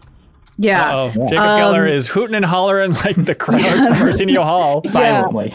Yeah, I just thought that this was a stunning game, a stunning ending to a really like captivating and compelling game. And I think that it sort of maintains what the rest like of the game has done really well. But it still manages to like introduce intriguing imagery and give us like a compelling ending. And I just think that it's a really beautiful world sort of that they build and space to be in. And like, I was thinking about it, and actually I tweeted this morning and Jacob Geller responded, who might be on this podcast right now, about like Outer Wilds and how that gave me just like, I don't know, listening to the soundtrack, I was like, wow, I really miss this game. And I was sort of like, did any games really impact me in this way this year? I was going over the list and I was like, I think Kentucky Road Zero. Interesting. Same ballpark. I will say though, like I wasn't necessarily like I didn't even consider it for my underappreciated just because I appreciate it so much. So I guess, but because it like I was scrolling down my list of games that I played and I was like, oh yeah, Kentucky Road Zero is the game of the year. But like, okay, let's see what else I have on here. But you're right in that like even in kind of like as the swell for like game of the year stuff pops up, I haven't been hearing enough people talking about Kentucky Route Zero. It just came out so long ago. A bummer. Yeah, it came out in like January. So yeah, everyone forgot and also in 2010. Right? I believe so. Yeah. Sure. Yeah, like just the fifth act, and it came out on Switch and like consoles effectively. Yeah, so it is out now on everything. But yes, I hear you. Serial, you must be so happy that you have another cohort that's going to be fighting for Kentucky Road Zero for the 210s. Oh, absolutely. Yeah. Like I think that the fifth act is especially like interestingly structured because I feel like it is funky. Both. It completely ties into the narrative themes of that game, but also does a thing that like not a lot of games with that kind of specific mystique do. Right. Which is to just pivot in a way that I think fits the themes of that story well in a way that you don't expect of like, oh, this isn't necessarily what I wanted, but they're kind of right about the way they approach that ending. Sure. Leo Vader. Number 1, sir. Number 1. Here it comes. Another VR title. Perfect. Called Until You Fall. This has become my new VR game that tricks me into working out, like Pistol Whip was last winter. It's a sword fighting game. It's a VR roguelike. So I appreciate that about it already. Like Walking Dead, it's a reason to get back in your VR headset a few times a week versus even like Half-Life Alyx, which is amazing, but you do it in like 4 sessions and you're done. But I think VR benefits from having more games like this where you just want to keep coming back. But the roguelike aspects of it, it doesn't really change that much. It's just shuffling up enemies. But the combat is so dense and varied, and there's so many different builds you can bring to it that it's really exciting. And the skill ceiling, like the learning curve, you feel like you're getting better and better. Basically what you're doing moment to moment is blocking enemies most of the time. They'll be hitting you with a flurry of swings, and you'll have lines that are vertical, diagonal, horizontal, and you'll have to line up your blade to block them at the right time in the rhythm and in the order that they pop up. So you kind of get a feel for the sword fighting and where you can, between blocks, like get a hit in with your other hand so you can break their guard and bring enemies down that way. But it's a really satisfying combat system with a lot of different weapons that all handle super differently. Like you can just get a fist gauntlet that you can't even block with, but it gives you extra health and you can punch with it and dash more. It's really fun VR combat. And again, it just tricks me into working out by having me not only block, but like dodge downwards, just do a quick squat every once in a while or dodge to the side. I will like work up a sweat without even thinking about it, more so than like Ring Fit Adventure where it's like, okay, I'm here to work out. It's like, I want to play this fun game and it's going to exhaust me. Yeah. Oh, that's awesome. Yeah. It's from... Can I ask? Oh, please. Can I ask an absurd question? Do you feel like you're any better at sword fighting in the real world because of this? Because sometimes with VR, that does feel like the case. I have thought about it, and I really want to believe I would be. Guaranteed. Hey, I would be better at keeping track of all that different stuff going on, yeah. You can set a Better Quest goal for yourself once COVID's over about getting really into fencing. Challenge someone to a duel. Yeah, or just jump right to that level. You're right. That's much more entertaining. I want to kill someone this month. Great. For the Christmas special. But yeah, this is from Shell Games, who Jesse Shell, the founder of that studio in like Pittsburgh, I think. He was the college teacher of Neil Druckmann from Naughty Dog fame. But they've been making VR games for a while, like Expect You to Die, stuff like that. And so it's cool that they finally hit one that seems like people are really latching onto here, Until You Fall. Although I just looked on their gamography, and they also released in August of this year, Leo, a game called History Maker VR. Listening, perform as a U.S. historical character in an immersive virtual reality environment. Create your scene, pick your props, read your script, and export your performance in this VR content creation tool. So if you need something for Great Goaty Hunt next week, you could perform as Pocahontas, according to the little screenshot here. I'm wish listing it. Hello. My number one is a game called Littlewood. Came out in the summer on Steam. It is eventually coming to Switch. I think it's going to have a huge boom once it finally hits Switch, because this is a very Animal Crossing, Stardew Valley inspired experience. If you like farming, especially if you like customization in those games, Dark Cloud-esque of just tweaking every aspect in your town, arranging all the houses, customizing the inside of the houses, changing the terrain, changing everything. Littlewood is the game for you. It's a wonderful, relaxing game that, yes, has farming in it, also mining, exploring. There's also a lot of dating in there as well, if you're into that sort of thing. I think the internet in 2020 is into that sort of thing. It's just a lovely experience, and it fixes or gets right, I think, a lot of things that Animal Crossing still manages to get wrong, of just simple quality of life things about just, if you go up to an object, it'll automatically take out the tool that you need and just take care of that. It seems like going right from Animal Crossing to Littlewood is like, oh my God, okay, here's a designer who knows exactly how to please a gamer. I also agree that Animal Crossing doesn't have enough dating, Hanson. Right. Okay, good. We're on the same page then. But yeah, Littlewood from developer Sean Young. So hopefully it'll hit Switch soon and get a second win, but it's $15 on Steam if you want to check it out there. Jacob Geller, you said you wanted to throw in some additional ones. Yeah, just some honorable mentions. Please. I'm surprised that you did not mention Undermine. Yeah, I do like that game a lot. Yeah. I mean, it's like, I think it probably did pretty well. I played 27 hours of that game. Like, I beat it. Nice. Yeah, the time really sucks away. I think, strangely enough, Hades kind of deflated my love for Undermine a little bit. Where I went back to it after Hades, still had a pretty good time. So it's not impossible to return to it.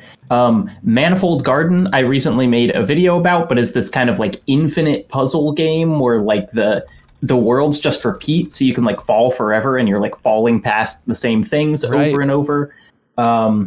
Let's see. I really like Streets of Rage 4, another kind of beat 'em up, which probably was not that underrated, but just the number of times I've listened to the soundtrack, like I feel like I should put it on. I wouldn't necessarily go to bat for Streets of Rage 4, but I would go to bat for Streets of Rage 4's soundtrack. Yeah, that's about it.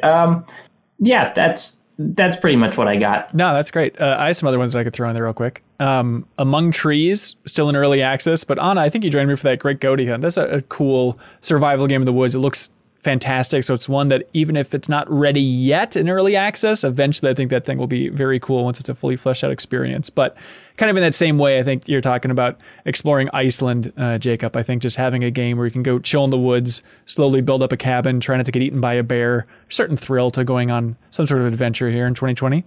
And then also Bug Fables and Crosscode on Switch this year. They came out last year, or maybe even 2018 on Steam. But both little RPGs are on Switch, and Bug Fables is very, very Paper Mario inspired. So if you missed the early 2 entries of Paper Mario, check out Bug Fables. And then Crosscode is kind of like a 2D dot hack meets Legend of Zelda. But it's do you know it, Surreal? I played it when it came out on Steam, and it was definitely one of those games that just has, for me, felt it had like way too many systems out of the gate, where it feels like you're playing this pretend MMO, right? So it has all those kind of trappings, but that was definitely just a game that I didn't necessarily fall off of. I just kind of stopped playing and didn't come back to. But what I played of it seemed pretty interesting for sure. Yeah. But like on your Paper Mario note, I think I do want to give another quick shout out to the Origami King, which also came out this year, which I feel like it's weird to say that a Nintendo game was underappreciated, because this game I think did sell pretty well. Mm-hmm. But I think that a lot of people were, like rightfully kind of turned off to the last couple of Paper Mario games. But I think this game, I think the combat system is one of probably the most interesting RPG combat system I've played this year. It's weird in how creative it is, and how different it is. It does get a little bit repetitive, but I think a lot of if you think about it, I think a lot of RPGs combat ends up getting pretty repetitive once you figure out the systems. because like you end up okay, I have these kind of like similarly leveled characters. I'm just gonna mash A until the fight's over in a lot of cases. Whereas this, you at least have to do that extra layer of lining up the enemies appropriately. And like it's just like maybe like probably one of my favorite written games of the year for sure in terms of how consistently good the jokes are. Yeah. Leo, have you checked out a game called Noita? Have you seen this on Steam? I haven't. I've seen it, but I haven't played it. Okay, it's from the creator of Baba Is You, I'm pretty sure. I think he was working on this in early access and then went to Baba Is You and then went back to finish it off and released it this year. It seems like a sloppier, more chaotic Spelunky, but people love it. It's $20 on Steam right now, and the hook here is that every pixel is simulated. So it's a lot of fire effects, poison effects, acid effects as it's eating away the world. But it seems up your alley. Might be a good Great Goaty Hunt contender at some point here. I think it was on a Great Goaty Hunt poll and it didn't get picked, and so now I can never play it. Oh, it's worth putting in another poll where it's just the only entry, though, I think. I think it's going to be the way to go, yeah. I have an honorable mention. Oh, yeah, please. Gears Tactics. Oh, yeah. I feel like was underappreciated. I think if you don't like Gears of War, and even if you don't really like tactics games, you might like it.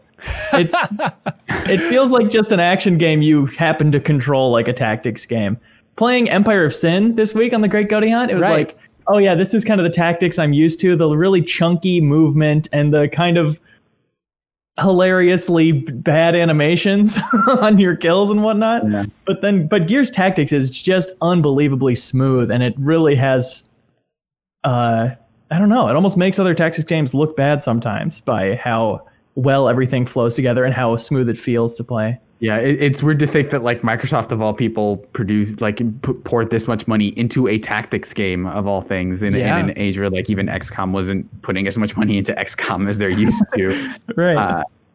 But yeah, I like what I played of it. I think I definitely found really strong in terms of like it feels like a more arcadey, faster kind of like it almost feels like to XCOM what Immortals is to Zelda, where it's just like if you don't actually want like the difficult kind of thing that pushes back on you, here's kind of a more like a faster take where you feel a little bit more empowered over the course of every turn, but like you still kind of get that tension.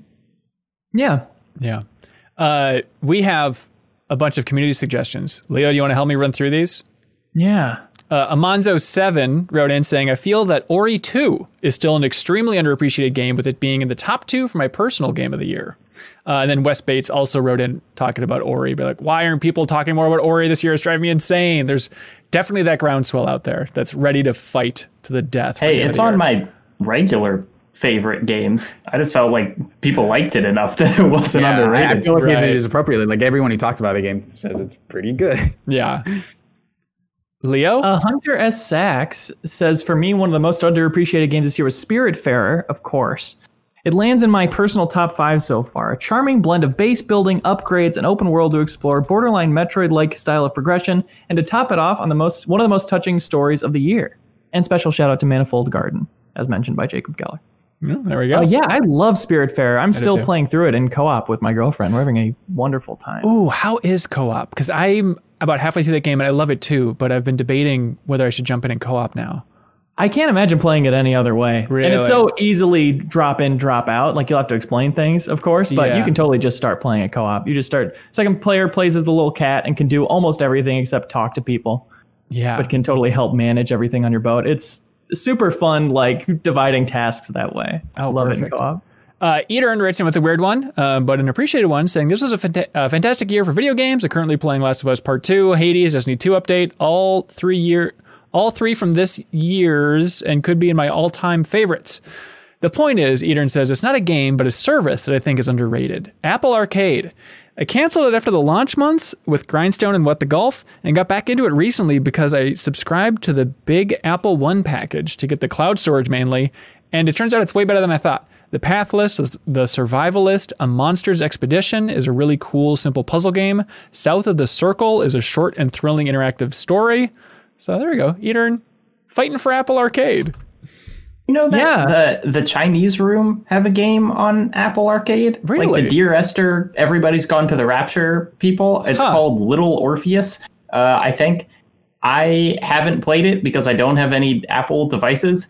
Kind of makes me sad that it's trapped there, but I bet it's good. Yeah, hopefully we'll get to see it elsewhere, but it's cool that we're Apple's still starting funding to this see stuff. games pop off Apple Arcade, right? Yeah. As it's been like a year since launch, some licenses are up. Yeah, I'm trying to think. There was a recent example of that. Yeah, Hiroshi and I'm forgetting the name of the game. It's the Claymation inspired game on Switch. It came out around the same time as Spiritfarer. Right, perfect. Switch. There we go. Yeah. Uncle Crundle writes in with a few. Journey of the Savage Planet, Paradise Killer, Umurangi Generation, and Eichenfell. Loved all these this year, and I definitely don't think they're getting the praise they deserve, except recently Umurangi is getting more and more press, which is awesome to see. Yeah. Thank you, Uncle Crundle. What is Paradise Killer? Yeah, I actually just started it literally last night. Wow. And it is a very, very vaporwavy adventure game kind of thing, which is weird. Like I tweeted about how it is giving off a lot of like the Silver Case, Flower, Sun, and Rain vibes from Suda 51, where you are this character called Lady Love Dies, and it has a very like convoluted setup in that you've been exiled off of this island for 3 million days, and like it is this island that is being rebuilt to like pay homage to these alien gods that they're trying to revive, like the Syndicate is trying to revive. But everything is just like there are just these floating skulls everywhere, a lot of palm trees, a lot of like pink and teal, and you're setting out to solve this murder of like the Syndicate Council was murdered, and it was like a kind of like a locked door mystery, so you don't know that for sure they're dead, but it's like they just, we haven't heard from them from long enough, and we found this guy's blood in his their blood in his stomach, so we kind of assume he's the murderer. But go talk to people on the island, and all the icons are just like these like JPEG, like low quality like icons that you assume to be like, oh, okay, you found this clue, but it's just like a very low res version of like a skull or something. It's really stylistically, I think it's really cool. Don't go in with like super high expectations of the budget. Like everything, it looks like a game that definitely kind of reined it in and said like, let's just make all this stuff, all these weird assets that we have, like the centerpiece of this, because we don't have like a ton of fidelity. But the story so far I think is pretty interesting, and like definitely like super stylish. There we go. Paradise Killer. Aiden Hanlon wrote in with one that flew completely under my radar, above my head, both those, saying, I've honestly been a bit confused by the lack of love that's been given to Legends of Runeterra this year. Maybe the game is just not doing well in terms of player base, or perhaps the flop that was Artifact has hurt media coverage of CCGs in general, but I've been shocked at how little I've seen on the many fantastic updates the game has received this year. They've had a good cadence of adding new cards, events into the game, all the while Ben loses his spot. Mostly raising money through cosmetics and giving away a steady amount of content for free to players. Mobile version's pretty smooth too. I'd recommend to anyone interested in a new CCG, whether a lapsed Hearthstone player or new to the genre. From the IGN review, the new gold standard for digital collectible card games. I copied it in there because it's one of those things where I'm like, I don't know what Legends of Runeterra even is. It's like, oh, that's right. Okay, it's the digital card game that's set in the League of Legends universe. But then the reviews are just off the charts. Like the fact that IGN is lavishing that praise on there, it probably deserves a second look from people out there. Leo, you're into this stuff. Did you check this one out? Yeah, I mean, I got into Hearthstone despite being a WoW player. There's no reason I shouldn't be able to get into Legends of Runeterra despite not being a League of Legends player. Right. And yet, I haven't downloaded it. Okay, so you didn't bounce off it. Okay, but what's going on? Definitely worth another look. Real quick, that reminds me, though, of another game that I really enjoyed was Monster Train, the rogue like deck builder. That game was kind of like outside of my wheelhouse, and I had so much fun just picking it up because like if you're approaching a deck, if you're new to deck building in general, which I'm not super familiar with that, like those mechanics, like that isn't natural to me. It's like a rogue like deck builder, like Slay the Spire, I guess, as well, is like such a great place to start, and it did it really nicely. Yeah, for sure.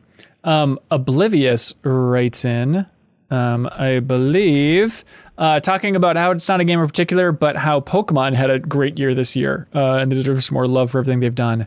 And then also, God, I believe this is also Oblivious, saying a favorite of mine that got released in 2020 is the 1.0 release of Factorio. I'm sure fans of management sims were well aware of it, but if not, this game is an absolute time sink for people that that like to create sprawling factories. Tons of mods to increase replayability, make this on par with games like RimWorld in my book. Oh, yeah, I keep hearing about Factorio, but I haven't checked it out. Is it connected to the Satisfactory? I think those are from the same dev. But I definitely hear them mentioned in the same breath a lot. Right. Toby Martin writes in saying that Dreams is one of the overlooked games of this year. My favorite, most overlooked game was probably Dreams, which I know was in beta last year. But about a week after it launched, I rarely heard anyone talk about it, which is sad because it's something I love popping into each week and seeing the weird stuff other players have made. Holden Hintz also wrote in about the turn-based witch theme RPG called Eichenfell, which, yeah, he says that the combat feels somewhat similar to Earthbound. Oh, and it's overworld, and the combat is a cross between Paper Mario and Fire Emblem. Eichenfell does seem cool. Yeah, I started it. I've heard people compare the combat to Mega Man Battle Network as well. But Suriel, I remember throwing it your way because it does seem up your alley. Yeah, I looked at like some of the trailers. I ended up not having time to download it, but I have heard like a lot of like, hey, this is really strong Earthbound vibes. Like people seem to really dig it. But yeah, that is definitely on my like increasingly enormous list of games that I should go back and play at some point. Yeah, Eichenfell was that one. Glad don't writes in. I thought I would just put my vote in for most underappreciated game this year. Troubleshooter Abandoned Children. That's not a real game, Leo. It's a tactical RPG that was released last April, made by a small Korean indie studio, and it has depth and scope that puts games like XCOM to shame. Jesus. It has everything you could want and more for the genre, yet no one has heard of it. I'll just say that if you're a fan of the genre and don't mind some slightly funky translations, this game is still being updated and is worth a shot. Troubleshooter Abandoned Children. I know. I looked it up. It looks great. It's overwhelmingly positive on Steam. This was one of those where it's like, how did this completely slip by me? But yeah, good call, Gladon't.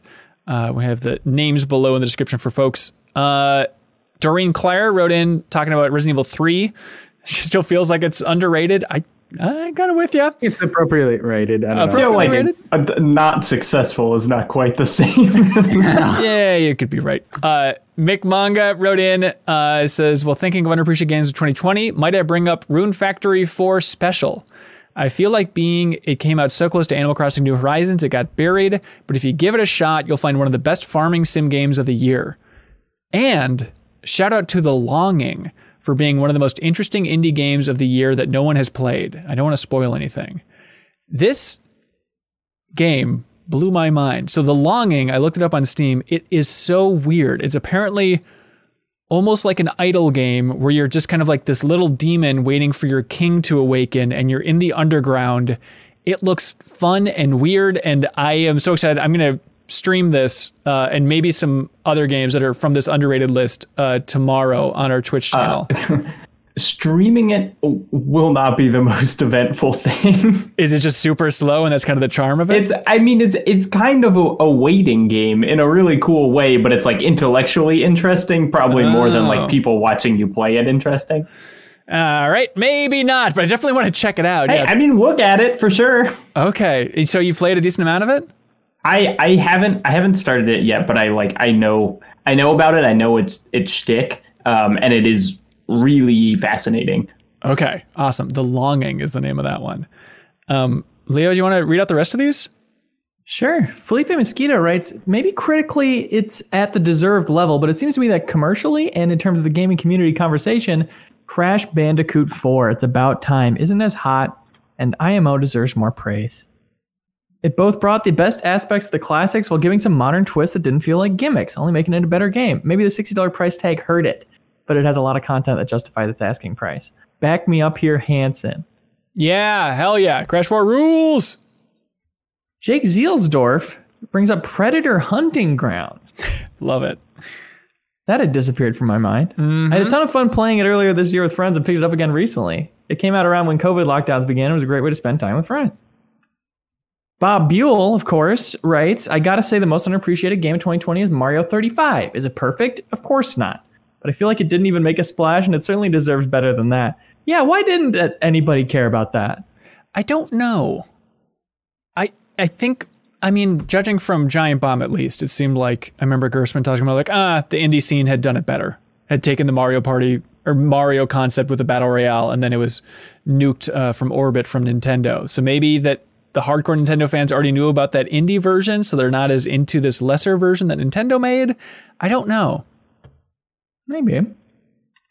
Ryan writes, with all the nonstop hype around Cyberpunk 2077, I'm surprised I haven't heard more about Cloudpunk, which is, in my opinion, the best Cyberpunk game on the market right now. You're a taxi driver in a cyberpunk city, just driving people from place to place, picking up lore and little stories that just kind of build up the dystopic city that you're living in.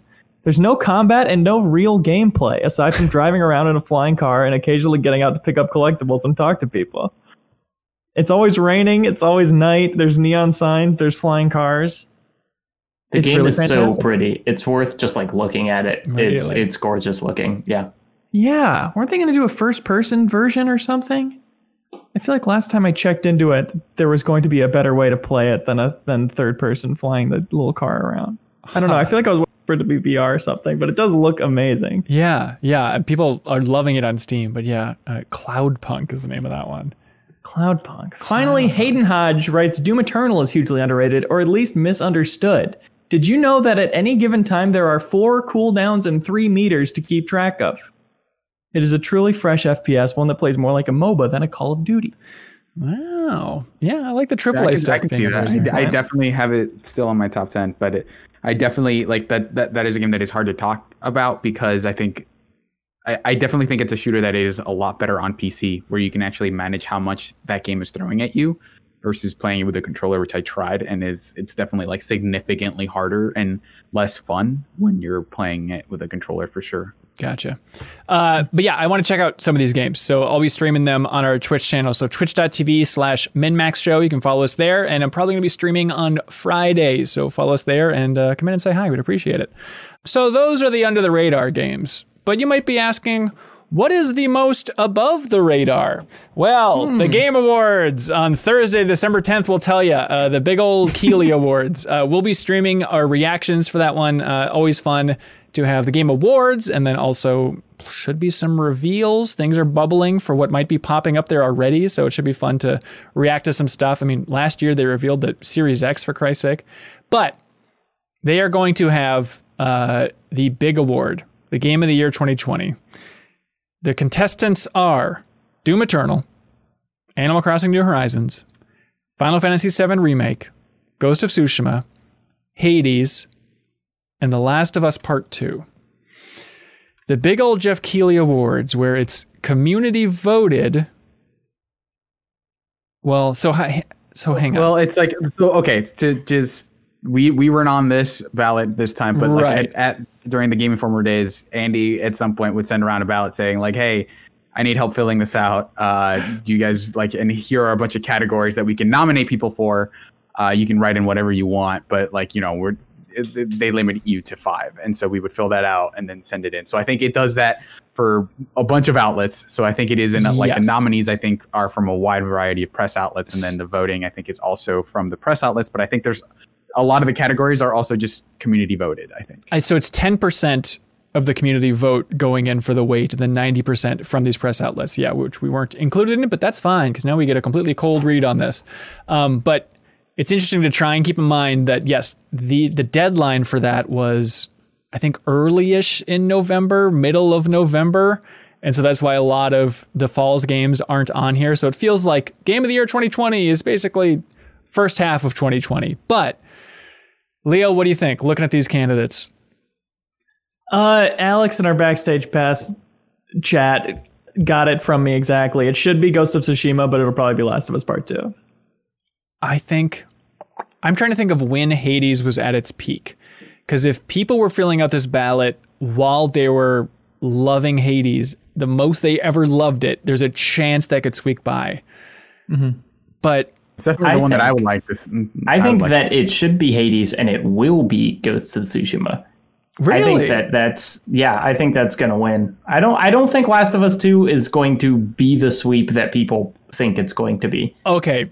Please send Jacob Geller that clip after Last of Us is just the sweep of the century. I think especially for all the other categories where like best direction, best writing, best performance, I think Last of Us is going to mop the F up during the Game Okay, Awards. sure. And all the like kind of technical ones and which I include performance in because it's video games. But I don't think it's going to take best. I think it will. I think especially sending it out to all these outlets, the game that everybody can agree was so impressive. I don't think it's the most interesting choice, but that's why I think I'm kind of with Jacob in that I think Ghost of Tsushima has a real shot because it is, I think Last of Us Part 2, I think the general consensus is that it's kind of divisive, which is a weird way to frame that. Yeah. But it's like people either really loved it or they were kind of like, I don't know that I like the direction it took. Whereas I think Ghost of Tsushima is a game that is like somewhat difficult to hate. Like I like the way a lot of people maybe were really turned off by The Last of Us, and everyone's just like, yeah, that game's pretty good. And so like in terms of agree, like especially like the larger your staff is, the more likely that people are going to say if there's if they do any kind of ranked choice voting, I could see Ghost of Tsushima like squeaking by in terms of it was on the most number of lists, higher on average maybe than The Last of Us. Yeah. All right, let's lock it in. I'm predicting Last of Us Part 2 will win the Game Awards for Game of the Year. Serial, what do you think? I think it'll be The Last of Us Part 2, but I would love it for it to be Hades. Yeah. Anna? Yeah, same. I also think it's Last of Us Part 2, but yeah. Animal Crossing, does it have a shot? I think that Animal Crossing had like too many game sort of play issues to, I don't know. Again, it's this whole thing. It's like, do we judge the game like by the gameplay or its social relevance? Like, what is your priority when you're picking Game of the Year? Like, if you're talking about like overall impact, like I think, Animal Crossing is it. Like, it brought an entire new demographic into gaming during the pandemic. But yeah.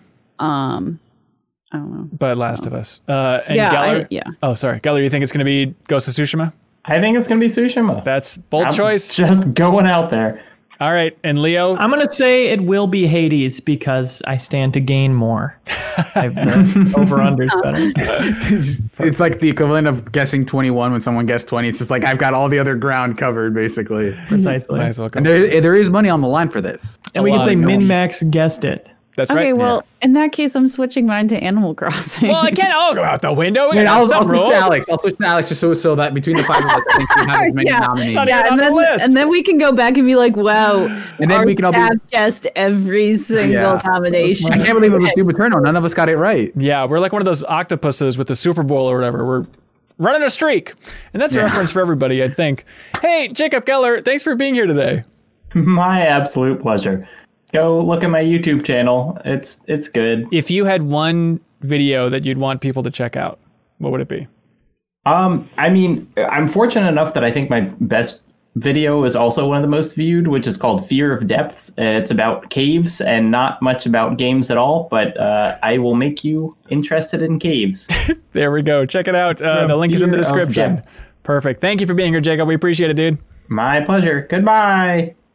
Suriel Vasquez. Hello? Do you know how this whole thing operates? So I plug in the mic and it goes into the court, and then I'm talking to you through the internet, which Al Gore invented, and then that's part of our Patreon. That's right. And our Patreon is ultimately just a series of ones and zeros. But if you go to patreon.com/MinnMax with 2 N's, you can check out the benefit tier that's just right for you. If you support us at any tier, you can jump into the Discord, which is real Shangri-La on the internet, just the nicest community that I've ever encountered on the internet. And if you support us at a higher tier, we'll read a plug for you on the very podcast that you're listening to right now. Isn't that right, Leo Vader? That's exactly right. Woo! Hey, speaking of which, this is just something I've been thinking about. Have you ever felt out of sync with gaming news? Yeah, why? Yeah, it feels like we only ever talk about games on this stupid show. You get synced up with the Synced Up podcast, a fellow Central Time Zone podcast that covers everything from gaming opinions, detailed recaps of the weekly gaming news, and fun games sprinkled in between. Back in February, we decided to finally take the leap. This is not me anymore. It would be weird if I was thinking this. This is the Synced Up podcast talking. I see. We decided to finally take the leap and chase our podcasting dreams, and we haven't stopped since. You can find the audio version by searching Synced Up Podcast in your favorite podcasting service and look for the blue and white logo. Or if you prefer video, you can find us over at youtube.com/synceduppodcast. This is SYNC, I should say, not like kitchen sink. Yeah. Where we also have other gaming-related content. If you check us out and decide to stay, you can look forward to new upcoming impressions and non-gaming related shows too. Again, that's youtube.com/syncedupodcast or search Synced Up Podcast in your favorite podcasting service. We hope to see you there. Awesome. Thank you, Synced Up Podcast, for supporting MinnMax. We hope our community has been checking out your show. Your latest episode on YouTube and the podcast feed is about, did you hear about this? About this scalper, this SOB that bought 3,500 PlayStation 5s. It's been hoarding them. That was me, actually. Sorry, folks. Oh, I'm sorry. Can I get one of those? God, I got to listen to this episode of Synced Up Podcast. Talk all about it. But then also, if you support MinnMax at the $10 tier, I'll sell you one for like a more normal price. There it is, everybody. Wow. The new system. But then Synced Up Podcast also has, looks like a review for Hyrule Warriors Age of Calamity on their YouTube channel as well. So be sure to thank them for supporting us in a big way and throw a sub or a comment their way. I'm sure they'd appreciate it. Also, thanks to I Am 8-Bit for their support of MinnMax. We appreciate it. They want you to know that they have the PlayStation 5 physical edition of The Pathless from Annapurna. The PlayStation 5 physical edition. It comes with a giant fold-out poster, reversible cover, a sheet collectible art cards, there's a set of 6, exclusive artwork by Emmy winner Elaine Lee, and it's worldwide compatible. So check that out. They also have the double vinyl on the double album on vinyl for The Pathless, composed by Austin Winnery. It's a very unique and great soundtrack, so you can check that out at I Am 8-Bit store. And anything in that I Am 8-Bit store, which is oh so wonderful. If you're looking for great Christmas presents, it's a great place to go. And anything in that store for under $100, you can use the promo code to get 10% off. And of course, the promo code this month is MinnMaxmas. So all caps, MinnMax. MAS. So MinnMax for 10% off everything in that store. And they are so great. They support our community by shipping out something from their store every single week to whoever we deem as the Question of the Week winner. And this week, they are shipping out the Cuphead double album vinyl soundtrack. A fantastic soundtrack. I think we auctioned one of these off for Extra Life and it went for Buco Dolores. So the fact that they're giving these away to our community is wonderful, and you can go thank them for being so generous by checking out their store. They have a lot of wonderful stuff in there, and do some Christmas shopping. Use that promo code. Need to quickly say that I was the person who bought that. My name is Buco Dolores. Oh, really? That's my alias that I go by. Only when I buy things on auction, though. Oh, perfect. Nice of you to be here, Buco. Yeah. Yeah. Sorry. Let's really pay attention to these and choose the absolute number one question of the week, because they're getting a great prize. Cooper Murphy. Contender? Let's find out. They say, do you guys ever... a typo out of the gate. Yeah, really rough start here. Cooper says, well, we'll reword it. Do you guys ever think about elderly gaming? Right now, people that are 60 plus didn't grow up with games, so it makes sense there ain't that much gaming going on in the old folks' home. But I assume that when we get there, we'll be playing games more than ever. That being said, do you think the industry will adapt and make gaming more accessible / market towards the elderly as time goes on? Personally, I can't wait to join an old geezer melee league. I will also be joining that league. Say that my partner's grandfather is the best Dr. Mario player I've ever seen in my entire life. Really? Like he would blow like professional grade level Dr. Mario player. So elderly people do game. Fight the stigma. I feel like you were missing an out of the water comment there, but I hear you. Do you think there's a way for him to play it? Or does he have an NES, or how's he playing the sucker? NES, yeah. Oh, that's so weird. Because I just assume all old folks' homes, it's still just a Wii that they're all playing there. Yeah, I mean, this is like their family NES, and they still have it like at their cabin or whatever. And so when they go, they all watch him play Dr. Mario. That does seem fun. You could blow his mind by giving him a Dr. Luigi at some point. You wouldn't know what to do with it. Mm-hmm. Yeah, I don't think I think about this too much, but I assume just the industry will naturally adapt, and probably by that time that we're all old and in the old folks' home, there will be so many accessible controllers on the market that it won't be too much of an issue, I just imagine. Yeah, I don't. So I think with music, it's one thing because I think people just end up listening to whatever they grew up with in like their mid-20s. So, but like with movies, like you'll see the occasional, like maybe not now, but like you'll see the occasional, like, oh, this movie's very clearly marketed towards, people in their 60s or whatever. I'm very curious to see what games like that look like, because I sometimes think about like, something like, for example, Devil May Cry. Am I going to be playing that when I'm 67 years old? No. And like there are other people in the old folks home, which is where everyone's going to go by the time I'm that age. They're just gonna be like, oh, like I'm reading a book about submarines or whatever, and then like, no, I'm playing this game about this demon hunter who is like, thematically it just seems so weird that I would still be doing that. But there are like every once in a while you'll see stories of people who are like, no, I still invest very much in like anime like statues and stuff, even though I'm like whatever age. So I'm that's funny. I'm very curious to see what that is like, more so than like, will the industry pivot to them? Because I think accessibility is how you do that, right? I think it's going to be a bigger thing than people realize. In the same way that, I'm just basing this off Twilight Zone, but in the same way that, a bunch of geezers get together now and they're like, let's play Kick the Can, woo! Or they, hoot and holler over Bridge or whatever. I seriously think they will have like CRTs hooked up in old folks' homes in the future. It'll be like, hey, play some Melee, everybody.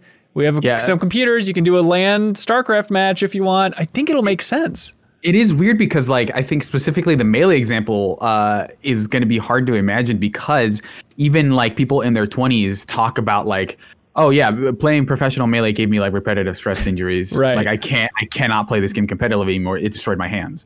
So like, obviously you don't have to play Melee that way, but even on a level of like, my hands aren't what they used to be, and like I can't play this game as well as I used to. Like, is that going to be a thing, or will people just gravitate towards like, we've all been playing a lot of competitive Civ, like, and that is that is where we've all gotten really into, kind of shifts genres as you get older. But I don't think we're going to see a lot of games thematically like tied to kind of like catering towards seniors. But I almost wonder, because you think about, the proliferation of like dad games, right? Does that eventually evolve on some level into the, the proliferation of grandpa games, which is like games where, like, it's all about grandfathers, because that's where all the designers are now, right? Like they've all had grandchildren, so it's like, I'm gonna make a game about my grandchildren. Oh, so you're saying the game will be about Atreus' son in God of War? Exactly. Yeah. So it'll still be about Kratos, but it'll be about his relationship with Atreus' son instead of, or like just the idea of,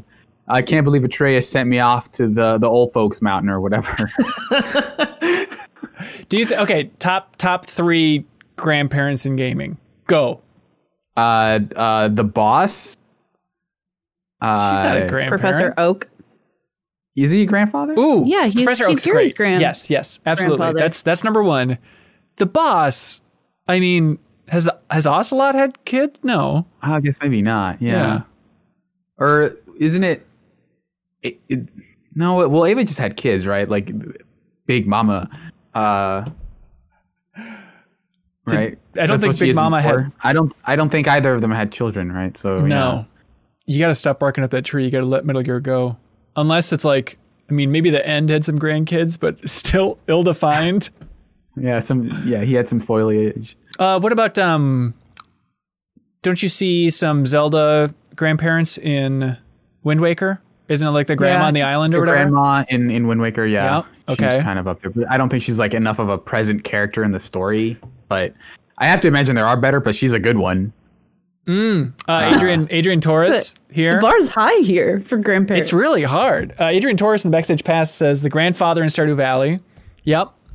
We stand a legend for that trooper. This skinny legend. Yeah. Ooh, interesting. Panda Hands, old Cranky Kong. Yeah. So the list is overfloweth, but I think Serial's right. In 50 years, it's going to be nothing but grandpas. The walking simulators will get a lot slower. Oh, exactly what the internet's been screaming for. Or they'll get faster. Because, MLA writes in and says, do you think games on the PlayStation 5 / Series X will eventually spare us the choice between frame rate and fidelity? Or do you think this will be the selling point of pro models of the consoles? I will swallow my tongue if they try and pull that marketing out of, for the 3rd console launch in a row, if they try and sell an Xbox Series X Pro, and then it's like, now you can run at 4K and 60, which You know it's gonna be 120 like 120 hertz, like 8K or whatever. You know, like they're just gonna up the numbers on it until. How many times can you beat that drum? They've already hit that drum so many times.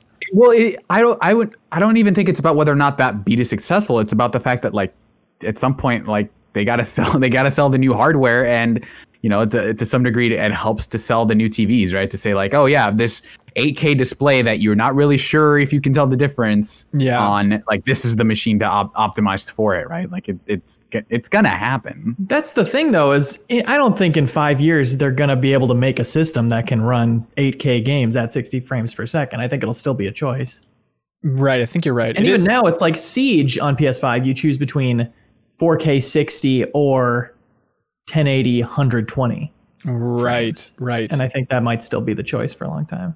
Yeah, I believe for Ori, it's 120 4K, or you can choose between 6K 60.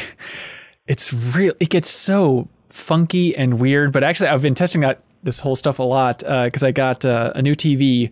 I was shamed too much on Instagram for my old TV. So I just said, all right, I'm all in. And I got that 4K, the LG CX thing. And it's like this 55-inch TV.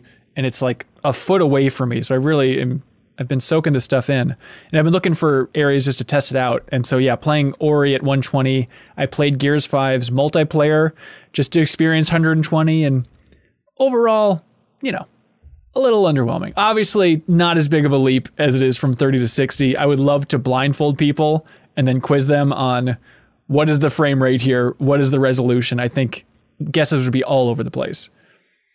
But I set up that new TV. It's good. I'm enjoying it. But I cannot describe how satisfying it was to, once I had it all set up, to peel the plastic off the front of that TV over the entire screen. It was ecstasy. I mean, maybe they could pivot to that. That's the next selling point for TVs is more fun to peel than our competitors. I think it's a note. None of the consoles had good peel on them. Yeah. I wanted to peel something off that Xbox. Every single side of that cube, please give it to me now. Nothing. Yeah. It should come in an oversized version of itself where you're slowly stripping like a black monolith that you get to peel the layers off of. Right. They really should spend more money on packaging. Yeah, or somehow make like the on switch for the PS5 like bubble wrap, and you have to pop one to turn it off and pop another one to turn it off. Yeah. You have to build the Rube Goldberg machine that has to turn on your PlayStation 5 every time. So it's like a 30-second sequence that it just every time it ends with like some whatever those birds are called that kind of drip water, and that ends up being the thing that hits your PlayStation 5's power button. What? Makes sense. That's a good point. I know what you're talking about. Matt Lynch says, I can't think of indie underappreciated games this year, but you guys are the most underappreciated gamers. Come on, Matt. Anyways, I recently got a Series X and Game Pass after never owning an Xbox One. Oh, I downloaded Gears 5 because it's supposed to look great. It does! And I enjoyed the first Gears on 360. I thought I'd be able to get the gist of the story since the first one was just big beefy men, good, big beefy alien things bad. Apparently a lot of other things have happened since the first one, and I have no clue what is happening in the story. Have you all ever made a big jump in games that have a linear story before, and did it affect your enjoyment of it? I made the jump after playing Yakuza 0 and Kiwami. I made the jump to 6 because that was the one that came out right after that. And I don't think it really harmed my experience too much. Really? I mean, they have like these synopses, like the first section of the game is like you can basically go read like the important bits from all the other games. But I guess I'm less kind of compelled to always like, oh, I got to make sure I got to stay up on it. I feel like as long as you have the gist of it, I think it's fine. And those games specifically feel very episodic in terms, like they're usually pretty self-contained outside of like some recurring things. So there's a I forget what her name is, but in Yakuza 1, Kiryu starts taking care of this little girl, and by 6 she's a teenager, right? She's like she's had this kind of weird pop idol career. But like I feel like I can make that logical leap of, okay, some stuff has happened. As long as you can kind of come into a story and say like some stuff has happened, it's fine. I really feel like, oh, I'm very confused about this, and so like I still really like Yakuza 6 a lot. Yeah. trying to think. It's not like the deepest entry, obviously, but I played BioShock Infinite without playing any BioShocks before it, which is like, okay, that's fine. You kind of get the gist. Lighthouses, got it. But the part that was weird was I played BioShock Infinite's DLC, Burial at Sea, which is all just fan service and expansion of BioShock 1 before playing BioShock 1. And so I remember like enjoying it fine, but just nothing had a big impact on me in the way it was obviously intended to. So I messed that up. But then obviously I went back and played BioShock 1 to get my gamer card, so you can't judge me for that. Mm-hmm. Anybody else have an example of that? I mean, I played Miles Morales without, fully playing the first Spider-Man game. That was the most recent, example of that I could find. And that was, that's kind of like designed, to not need that prior knowledge. I don't know if you felt like the story from the first game really helped you experience the game more fully, but you just click through the synopsis at the beginning of the game. I felt pretty good to go. You get the idea that Miles was bit by a spider at some point, even if the way that it happens in that Spider-Man game is very silly, where I think like the spider rides in a box that Mary Jane was carrying for like hours and hours, and then the second she sets it down, then it jumps on Miles. It's a very weird situation. But anyways, Rich McLaughlin says, hello, everyone. Hello, okay, Rich. Thank you. Perfect. What's the cohorts' take on emulation, whether it's game preservation, accessibility, or ease of use? Do you have any thoughts on the topic? Love it. Yeah, it's great. Wow. Yeah. Okay. Cool. Do it. If you own the original copy, or are you going full pirate, do what you want, let your Doesn't matter. Doesn't matter. We've learned over these years that it is up to us to preserve these games, and I don't know, the more people have it, the better. I think it's maybe past a certain number of years if you want to be, if you want to have morals about it, but I think it's just good that these games get to live on beyond their systems and beyond their physical printings. Yeah. I try to buy games, obviously as much as possible, but I think it from that historical angle is definitely where I approach it from. Of like, I have a copy of Paper Mario the Thousand-Year Door, but it is so much easier for me now to set up, like an emulator to get it running, even though I have a copy sitting in my house. So in that case, it's like, yeah, it's fine. But even if I didn't, like, even if I had lost my copy at some point, like, as long as you have paid for that game, I think it's fine. But in general, I don't necessarily like to like, okay, Cyberpunk is out, let me go pirate it. I think that to me feels like a thing where it's okay, that's a little weird. But I think Leo's right in that like companies don't really do a fantastic job. I think a lot of the time, a lot of community-driven efforts to preserve that stuff outpace them completely. Yeah, and so I think it's like straight up important to support those endeavors, because like the companies always do, like in a lot of cases, the bare minimum to preserve those games. Yeah, I felt a little weird playing an emulator of the Apple II when on and I streamed Oregon Trail a couple months ago. When was that? Last month or something? But it's like, well, I guess I own those games back in the day, although who even knows? I mean, it's some probably copy of a floppy at that point. So yeah, I think that was kind of like a little barrier of like, okay, I feel comfortable streaming emulation in these specific instances here at MinnMax. So should have gotten Apple II. Yeah, you're right. Figured out some way to get that video signal out. That would have been a really fun challenge. Yeah, should have gotten an Apple II with HDMI. Michael Lynch says, hey, CLCs, you were discussing soups last week, and I have the perfect controversial statement to make. Peanut butter on bread is perfect for dipping into your chicken noodle soup. These two things should not go together, yet they hold each other in a warm, delicious embrace. I can see it. Yeah, I mean, like peanut sauce is what? It's peanut butter, soy sauce. Like, yeah, it's okay. I love, you dip your spring roll in peanut sauce. It's true. I can weirdly see the noodle peanut thing. It works. I think like the buttery liquid part is the part that's freaking me out. Butter and peanut butter shouldn't go together. There's something about like the soup part that I don't think works.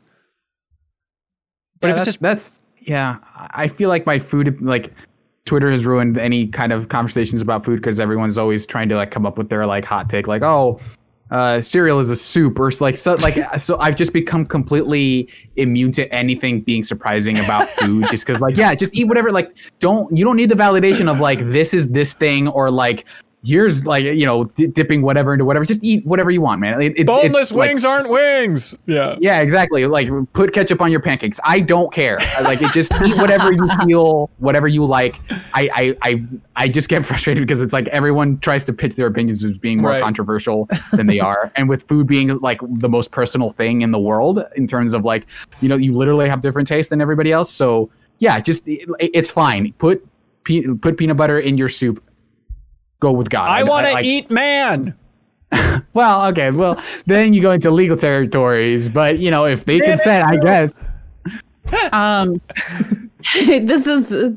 Have you all ever seen the CNN interview video with the guy? He interviews like cannibals. Ooh, what? Okay, he's like a religious studies correspondent, and he goes, and the video is very controversial because it really, there's really rich religious tradition. He goes to like the most niche, like most sort of, like there are problems behind how this coverage is working. But we watched this on Sarah Pod's stream the other day. It's okay. Let's see here. CNN cannibal. Sorry, guys. If you just search CNN cannibal, it's with Resla Aslan. Oh yeah, okay. But the point is he enjoying it or? Well, so he's like sitting down with this cannibal, and like he's getting more and more uncomfortable.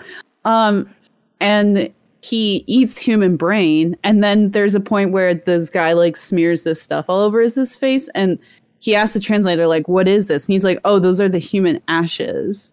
And he's like, "Oh," and then this other guy who's interviewing puts like a crown of like bones on him, and he's just like straight up to the camera like, maybe this was a mistake.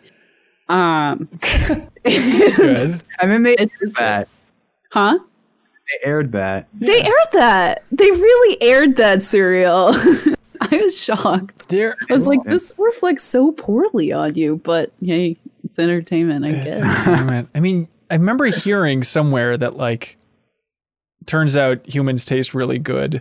And I remember hearing somewhere too that like people that have eaten chimpanzees, people are like, chimpanzees are freaking delicious. And the fact that we're so close to chimpanzees, that like backs it up. We now have several sources that humans are the tastiest food, I think, on Earth. MinnMax episode a million. Imagine like having that come up on like, whatever recommendation service you get, like Pinterest, where it's like, or like you see someone on Discord be like, bro, low key like people. They taste good. Like you should try people. Dude, you want some people? I mean, Leo, have we talked about this before? We probably talked about cannibalism a lot. About that time you ate people? Yeah. No, but Leo, if I made test tube human meat, but it was actually human meat, would you eat it? Yeah. What if it was like genetically your mother's meat? That'd probably cross a line for me. But if there was just human meat that was like, yeah, this dude died a few minutes ago of natural causes, we prepared this for you. It's right here. We're just going to throw it away. If you don't want it, I would eat it. Wait, not even test tube? You just eat a dead man? I like the situation where someone dies and the first instinct is not for them to get like an autopsy, for them to go to the morgue. It's just like, look, if someone doesn't eat it, we have to throw it away. That's usually the coroner's first line. Yeah. Does anybody want dibs on this first? Someone ordered human and they didn't come get it. So someone has to eat this man. Oh. Okay. Anna, just to look, we're already down this rabbit hole. Yeah.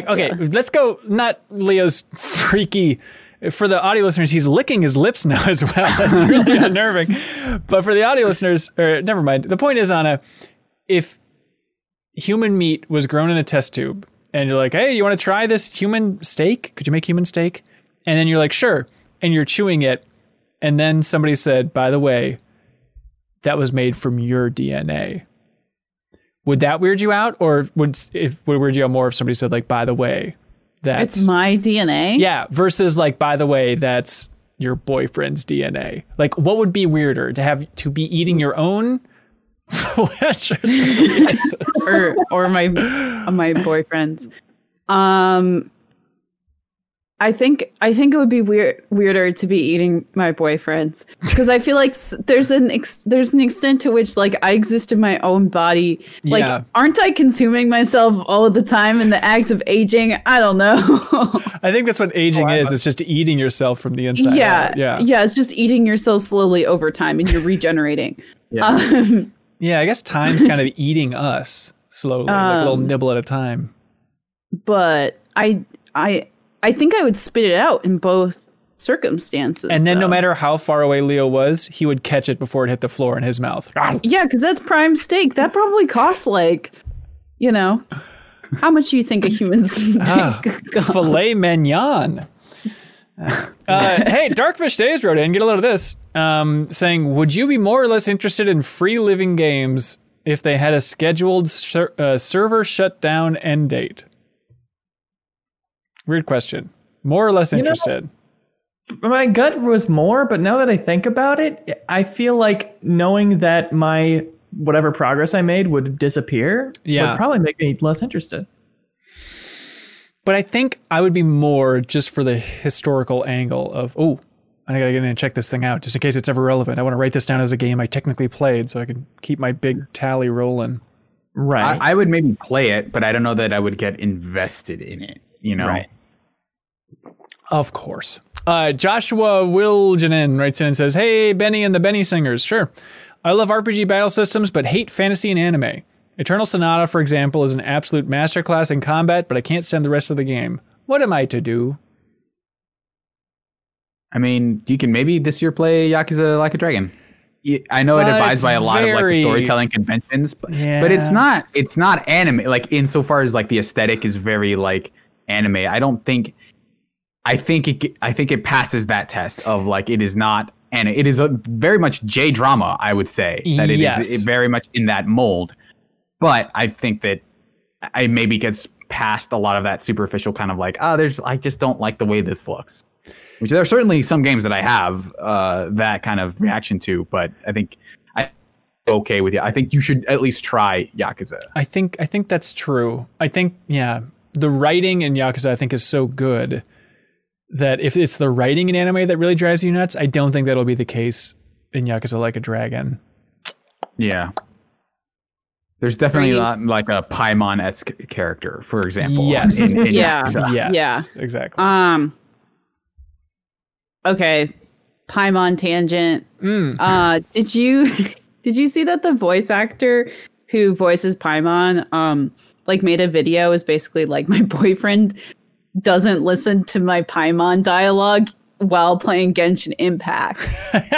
It was the funniest thing. I can post it. That could be my get a load of this later on. I can send you the link. But in that note, like also I feel like you're kind of safe if you try older JRPGs, like even if there are some of the sort of like anime tropes baked into them a little bit, or like the character design is a little anime inspired. Like if it's a Super Nintendo game, you're not gonna like, I don't know, have it's more tame.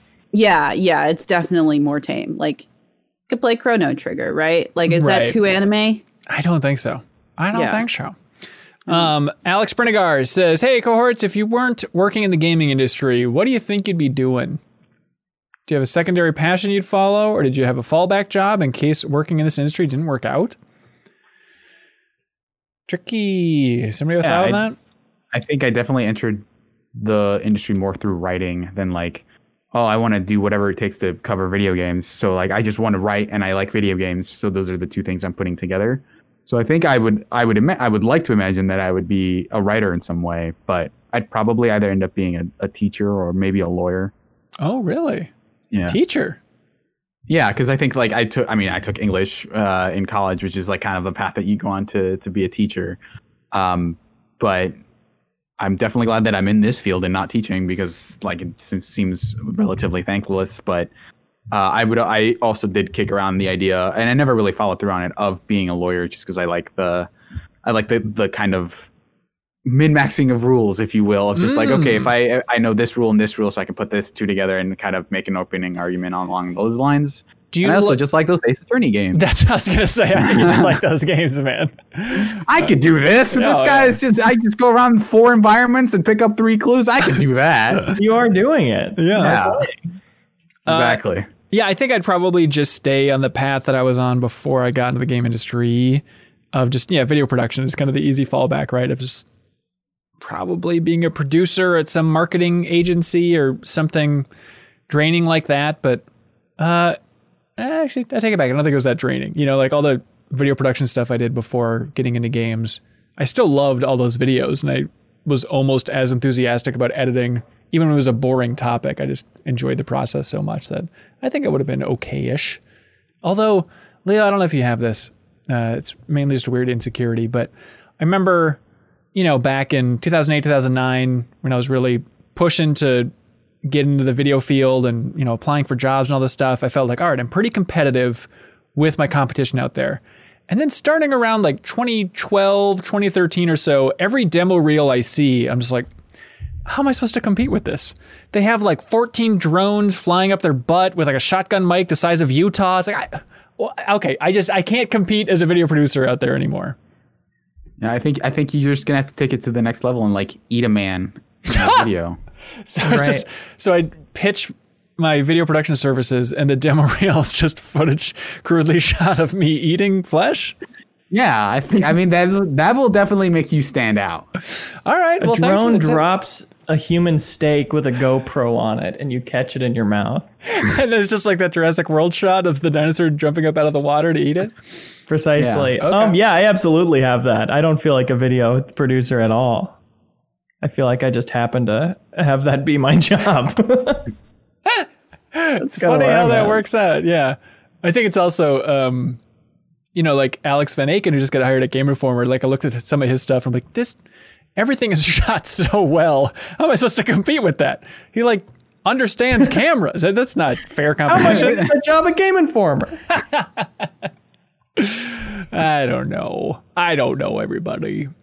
I always wanted to be a writer in like a TV sitcom. That was my dream for a long time. Just be in a writer's room for something funny, which I still think would be super fun. Yeah. And the little tastes I've gotten of that over the years working on projects has been, I love that stuff.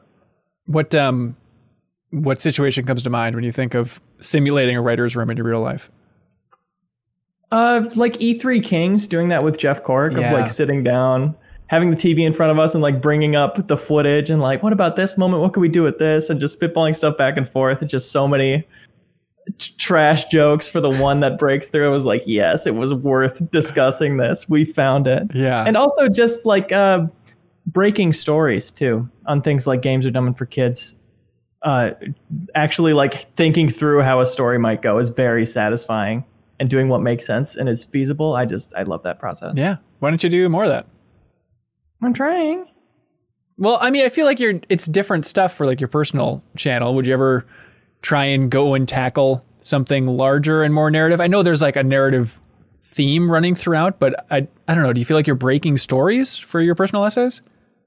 Specifically for this month, yes. Oh, actually, but that has definitely been a goal, and certainly when it's not COVID time, I would love to be collaborating more and doing things like that.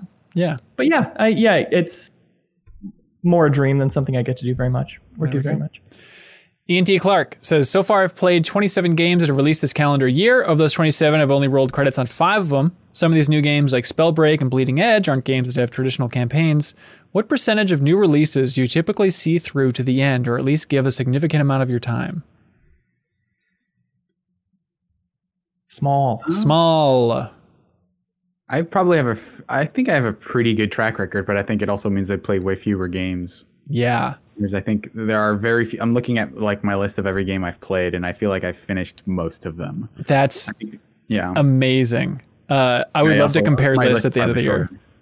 What's that? Yeah, for sure. Yeah, I would say like the biggest one that I haven't finished is Ghost of Tsushima. I think that is probably one that I ended up putting down partway through. And I technically have Assassin's Creed Valhalla, which I feel is aspirational because I don't know if I'll at this point, I don't know if I'll have time to get around to it, let alone finish it. Oh, God. And after playing Immortals, I'm basically like, well, I got my open world fix. What's that? There's another 70-hour game in that. It's a very similar genre to play. Yeah, that's tough. I've been going back to Valhalla actually. When I got my new TV, I wanted something to just kind of show it off, push it to its limits a little bit. And I was like, okay, Valhalla seems like a good one. I'll just see what it looks like running on the new TV. And that just brought me down a rabbit hole where now I'm back into it in a way that I thought that I'd be into Immortals. But Valhalla, there's still a lot of fun to be had there. Still fun to be had. Just to humiliate myself. Yeah. Live on stream. I'm looking through my Steam library. I'm pretty sure the only games I've beaten this year are Last of Us, Half-Life Alyx, and Avengers.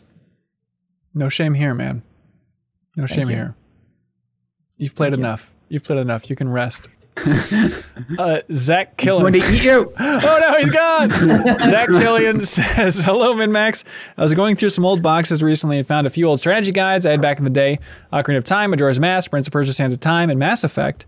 What strategy guides did you all own? And more specifically, what was the last strategy guide you purchased? This is such a good question. Yeah. The last strategy guide I purchased was like the last guide that it was like, all right, what was the last guide that I could buy before I understood how to work the internet? So it was literally like the Pokemon Ruby and Sapphire guide was the last guide that my parents bought for me. But ever since then, it was like, okay, just gonna look it up. Nothing wrong with that.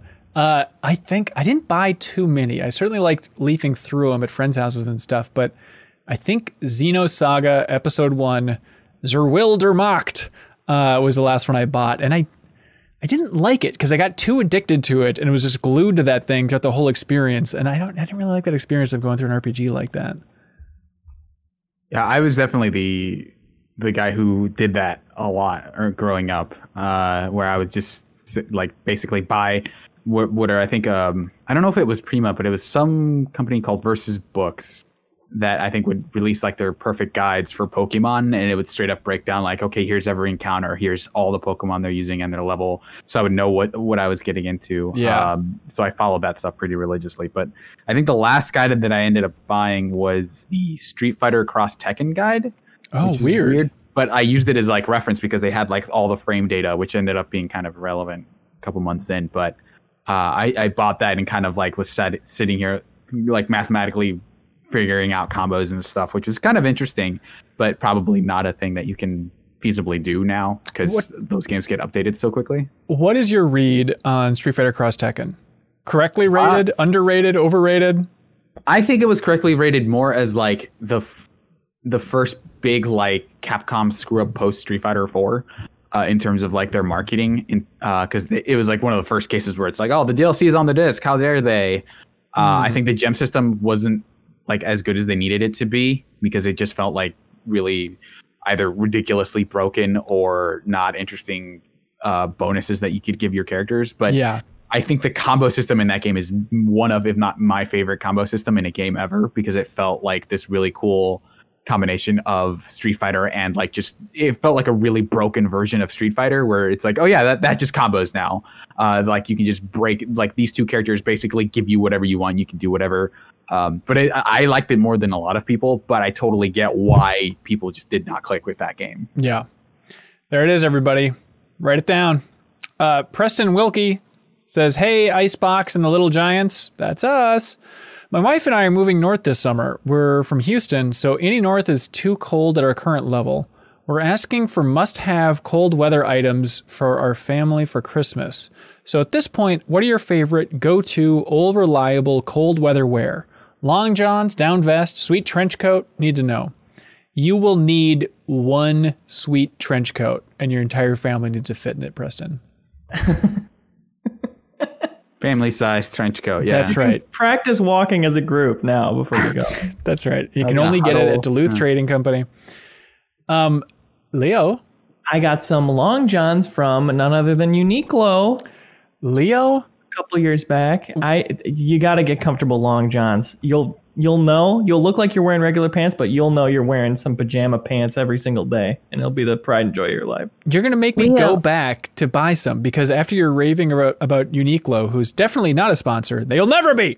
A couple weeks ago on the podcast, I went and checked them out, and they had on their site what is it, like, not heated pants, but basically cold resistant pants. I think they call them like Heat Tech.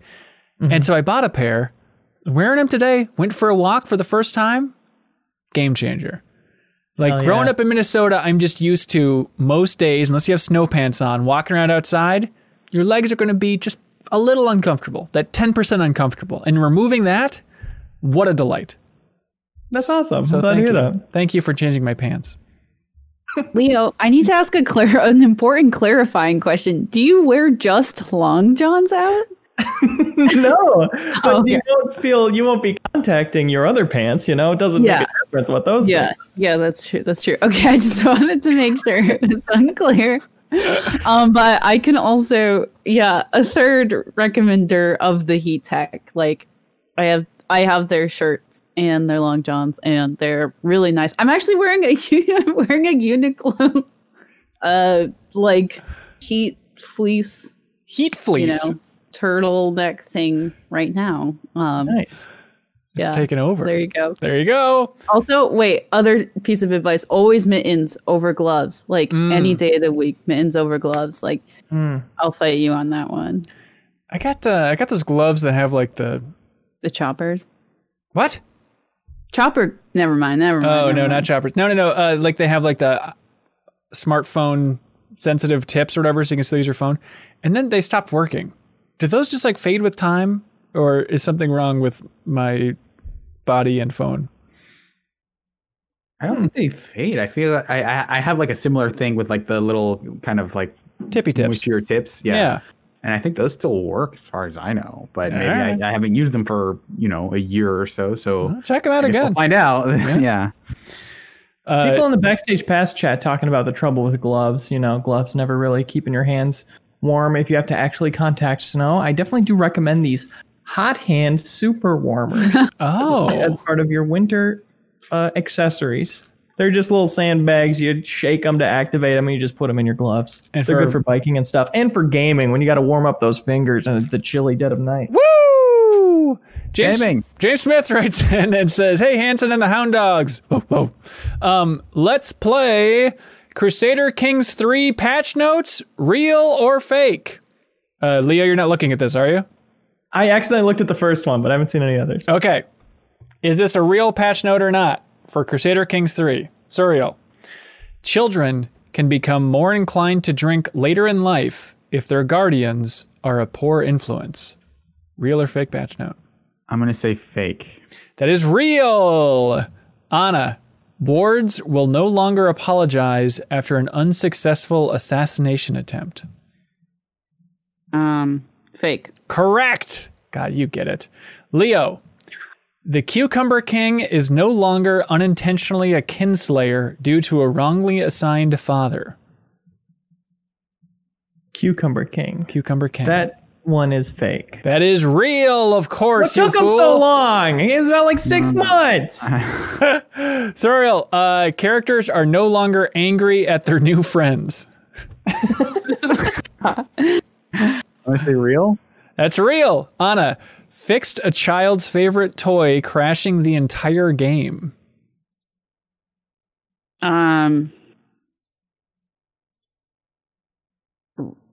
Real? That is real. Leo, the Pope can no longer initiate a holy war on the player's faction. Fake. That is fake. Oh, you know your Crusader Kings. Yeah, Surreal. You should definitely be able to do that. Surreal, please answer this. Please. If you try to make too many children, your wards... if you try to make too many children your wards, you'll now be told off in a strongly worded letter. I'm going to say fake. Sorry, that's real. Anna, intelligent women no longer confront their pregnant lesbian lover to ask if they are the father of that child. Stupid women, however, still have a chance to ask that question. I'm gonna go with what I hope to be true, which is real. That is an actual patch note for Crusader Kings 3. Thank you, James Yeah. Smith, for writing in. Because they definitely added the same sex relationship, so I was Right. it's feasible. It's feasible. Thank you so much for all the great questions and comments this week. What stands out? What do you think is question of the week? I liked the question about strategy guides. The cannibal question was good. Yeah. Which I guess started with the comment There's about elderly soup. gaming was nice. Yeah, those are probably the two. I think either cannibals or the elderly. I think. Wait, are but it two. wasn't a cannibal question. What was the original The question was dunk weird peanut food butter stuff, in right? soup. Oh, it was Yeah. peanut butter soup. Yeah. Yeah. I mean, Right. Naturally. Natural segued. progression. Yeah. I think you gotta give it to peanut butter and soup for where it led us, right? Yeah, I mean, Yeah. All right. Congratulations, Michael Lynch. You win I'm 8-Bit's prize of the Cuphead double album. Way to go.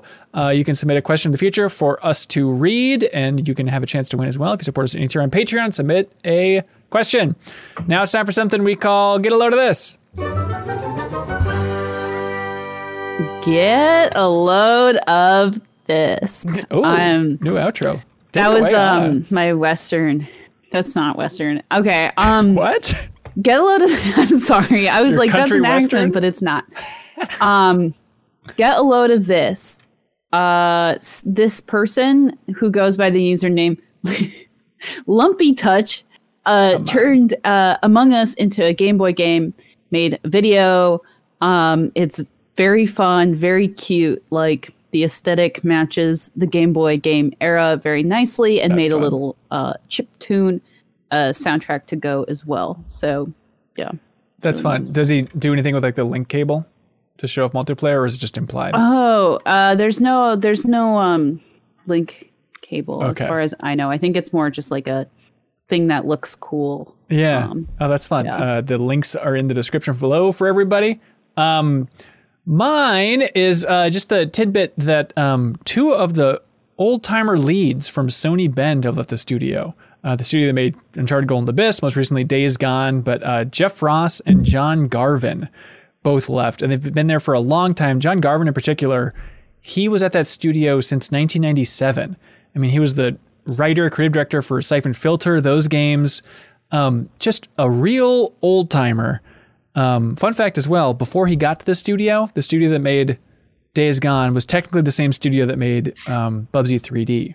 So he got there right after Bubsy 3D shipped. But it was so shocking when I visited that studio back at Game Informer. It was lovely. Bend, Oregon was great. But just talking about Days Gone with him and realizing that, like, oh, John Garvin just wrote that game. Like, very rarely in AAA productions is it just, one guy wrote it, but he's been around for so long. It's interesting to see those two leave at this time and what that studio is up to next. I think it'll be nice to get some fresh blood in there, some new faces. And they have hired 2 senior writers that you can find on LinkedIn.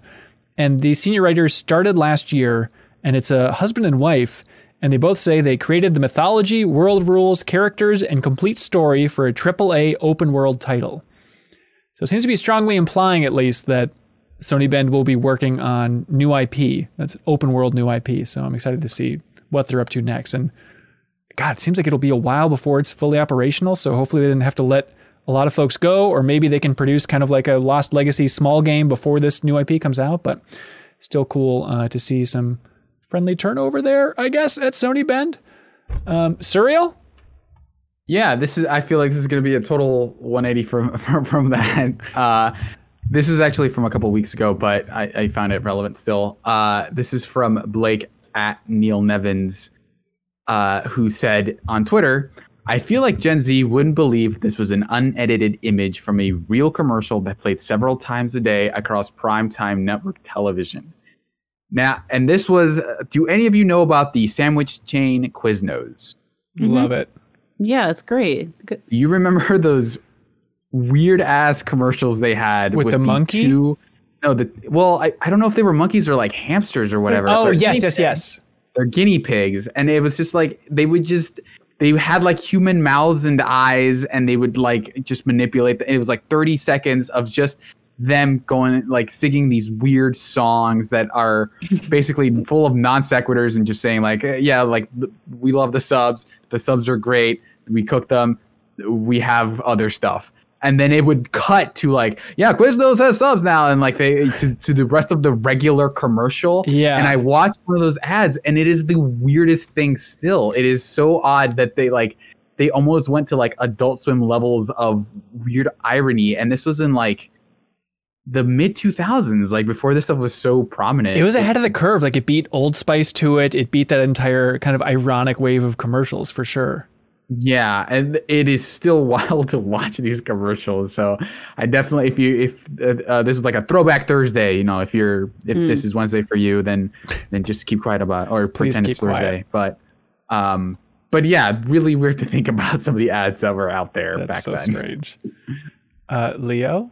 Well, get a load of this. Forget Suriel's Quiznos ad. Get a load of it. Look at all that. Check out Subway's Uncharted 3 TV promo. What? Amazing coincidence. Yeah, it's just a 15-second little TV spot for Subway with Uncharted 3 gameplay. They edited a couple set pieces from Uncharted 3 to show Nolan North as Nathan Drake has a Subway plastic cup in his hand, and you got Nolan North going like, "Buy it Subway!" while he's falling out of the plane. It's pretty fun. Subway's Uncharted 3 TV promo. No, that's art. We have a wonderful community Discord that shares a bunch of get-a-loads of this. I don't know how you pluralize that in a channel. It's just a nonstop drip of good stuff. Fontelroy submitted a get-a-load of this. It's an article from Kotaku called "The Xbox Series X Can Run PlayStation 2 Games." And the article reads, both the Xbox Series S and X have a developer mode users can activate, which can let you run UWP apps. That's an application designed to be able to run not just in Windows 10, but Xbox and Windows 10 mobile as well. That includes RetroArch, a famous front end for various emulators, which means that with a minimum of fuss, anyone with one of Microsoft's new consoles can kick back and play, say, a PlayStation 2 game or something from the GameCube library, if you prefer that instead. So apparently, it's going to be very easy to emulate stuff on the Xbox. I'm curious to see how popular that becomes. Yeah, that seems pretty cool and feasible. I don't know how if doing that gets your Xbox immediately banned and you have to retrofit it, but it feels like you can just go between the two modes. Yeah, I'm not sure. So I'll have to look into that a little bit more. But what a funky, weird thing. But thanks everybody that submits great stuff in that Discord all the time. That's it, everybody. That's an episode of the MinnMax Show. Let's see. Stuff coming up. We have a new episode of Better Quest, the show all about getting better with Jeff Cork. That's going to be going live for $20 and $10 supporters and above on Thursday at 7 p.m. Central. And then it'll be up for everybody on YouTube the next day. But if you want to call in and talk to us about getting better, setting a personal goal for December, you can jump up to that $20 tier on Patreon. We'd love to have some new voices. So looking forward to those calls. But before that airs on Thursday, Anna... Yeah, we have a very exciting episode of Refreshed. We're going to be talking to the developers of the absurdist online community-run video game Blaseball. It's a baseball simulator, and they're starting their new season. So we're doing a bit of a season kickoff with them, which is very fun. And it'll just be like a nice open conversation. And if you're not familiar with Blaseball, maybe go check it out. Cause again, could also be under those underrated games. But I feel like it got a decent amount of buzz. So yeah, I was amazed by the buzz of you announcing that. It's like, there is a Blaseball community that showed the hell up on Twitter, at least. It's like, what is happening here? Yeah, no, it's a really active, really kind, great community, super involved, because it is at its heart, it's a community run game. And so it's kind of like this weird go between where the developers actually they do a decent amount to maintain it, but definitely the game as it is today wouldn't exist if it weren't for such passionate fans. So I was happy to see them excited for the show. Yeah, so that'll be on Twitch streaming at 6 p.m. Central on Thursday. You can jump in and ask a question in the chat. The archive will also be up on YouTube the next day, and the show, as always, is in the Patreon exclusive podcast feed as well. Also in that feed, you can find a new episode of MinnFax every single Monday, our community Q&A podcast. And last Sunday, we had best friend Ronnie, which if you've watched The Deepest Dive on like Final Fantasy VII Remake or some other odds and ends on our YouTube channel, you might be acquainted with. But he joined for a couple hours as we took a bunch of calls from the community. So everybody on YouTube demanding more best friend Ronnie. It's on that episode of MinnMax, so please check that out and let us know what you think. Hey, Leo. Hey. I personally would like to thank all of our $50 supporters on Patreon by reading off their name on each and every episode of the podcast. But what if you read it off? Am I ready? I don't know if I'm ready. I believe in you. Thanks to the following Patreon supporters for their generous support of MinnMax at the $50 tier. Synced Up Podcast, I am 8-Bit, Mirko, Rico, Terreno, Rich McLaughlin, Zachary Pliggy, Rebecca Lang, Beaten Down, Brian Mark, Saliga, Jawar Hello, Ludwig Roque, Andrew Falla, Jesse Vitelli, Super Serious Sam, Snake24, Thomas Hoster, Yarrow, Spiral in Your Eyes, Richard Smuts, JT Fells, Preetham Yarrow Legata, Clint Farley, Spider Dan, Steve Bamdad, Slick Nick. Thank you all so much. That's Be good, amazing. everyone. Let's go. Bye, everybody.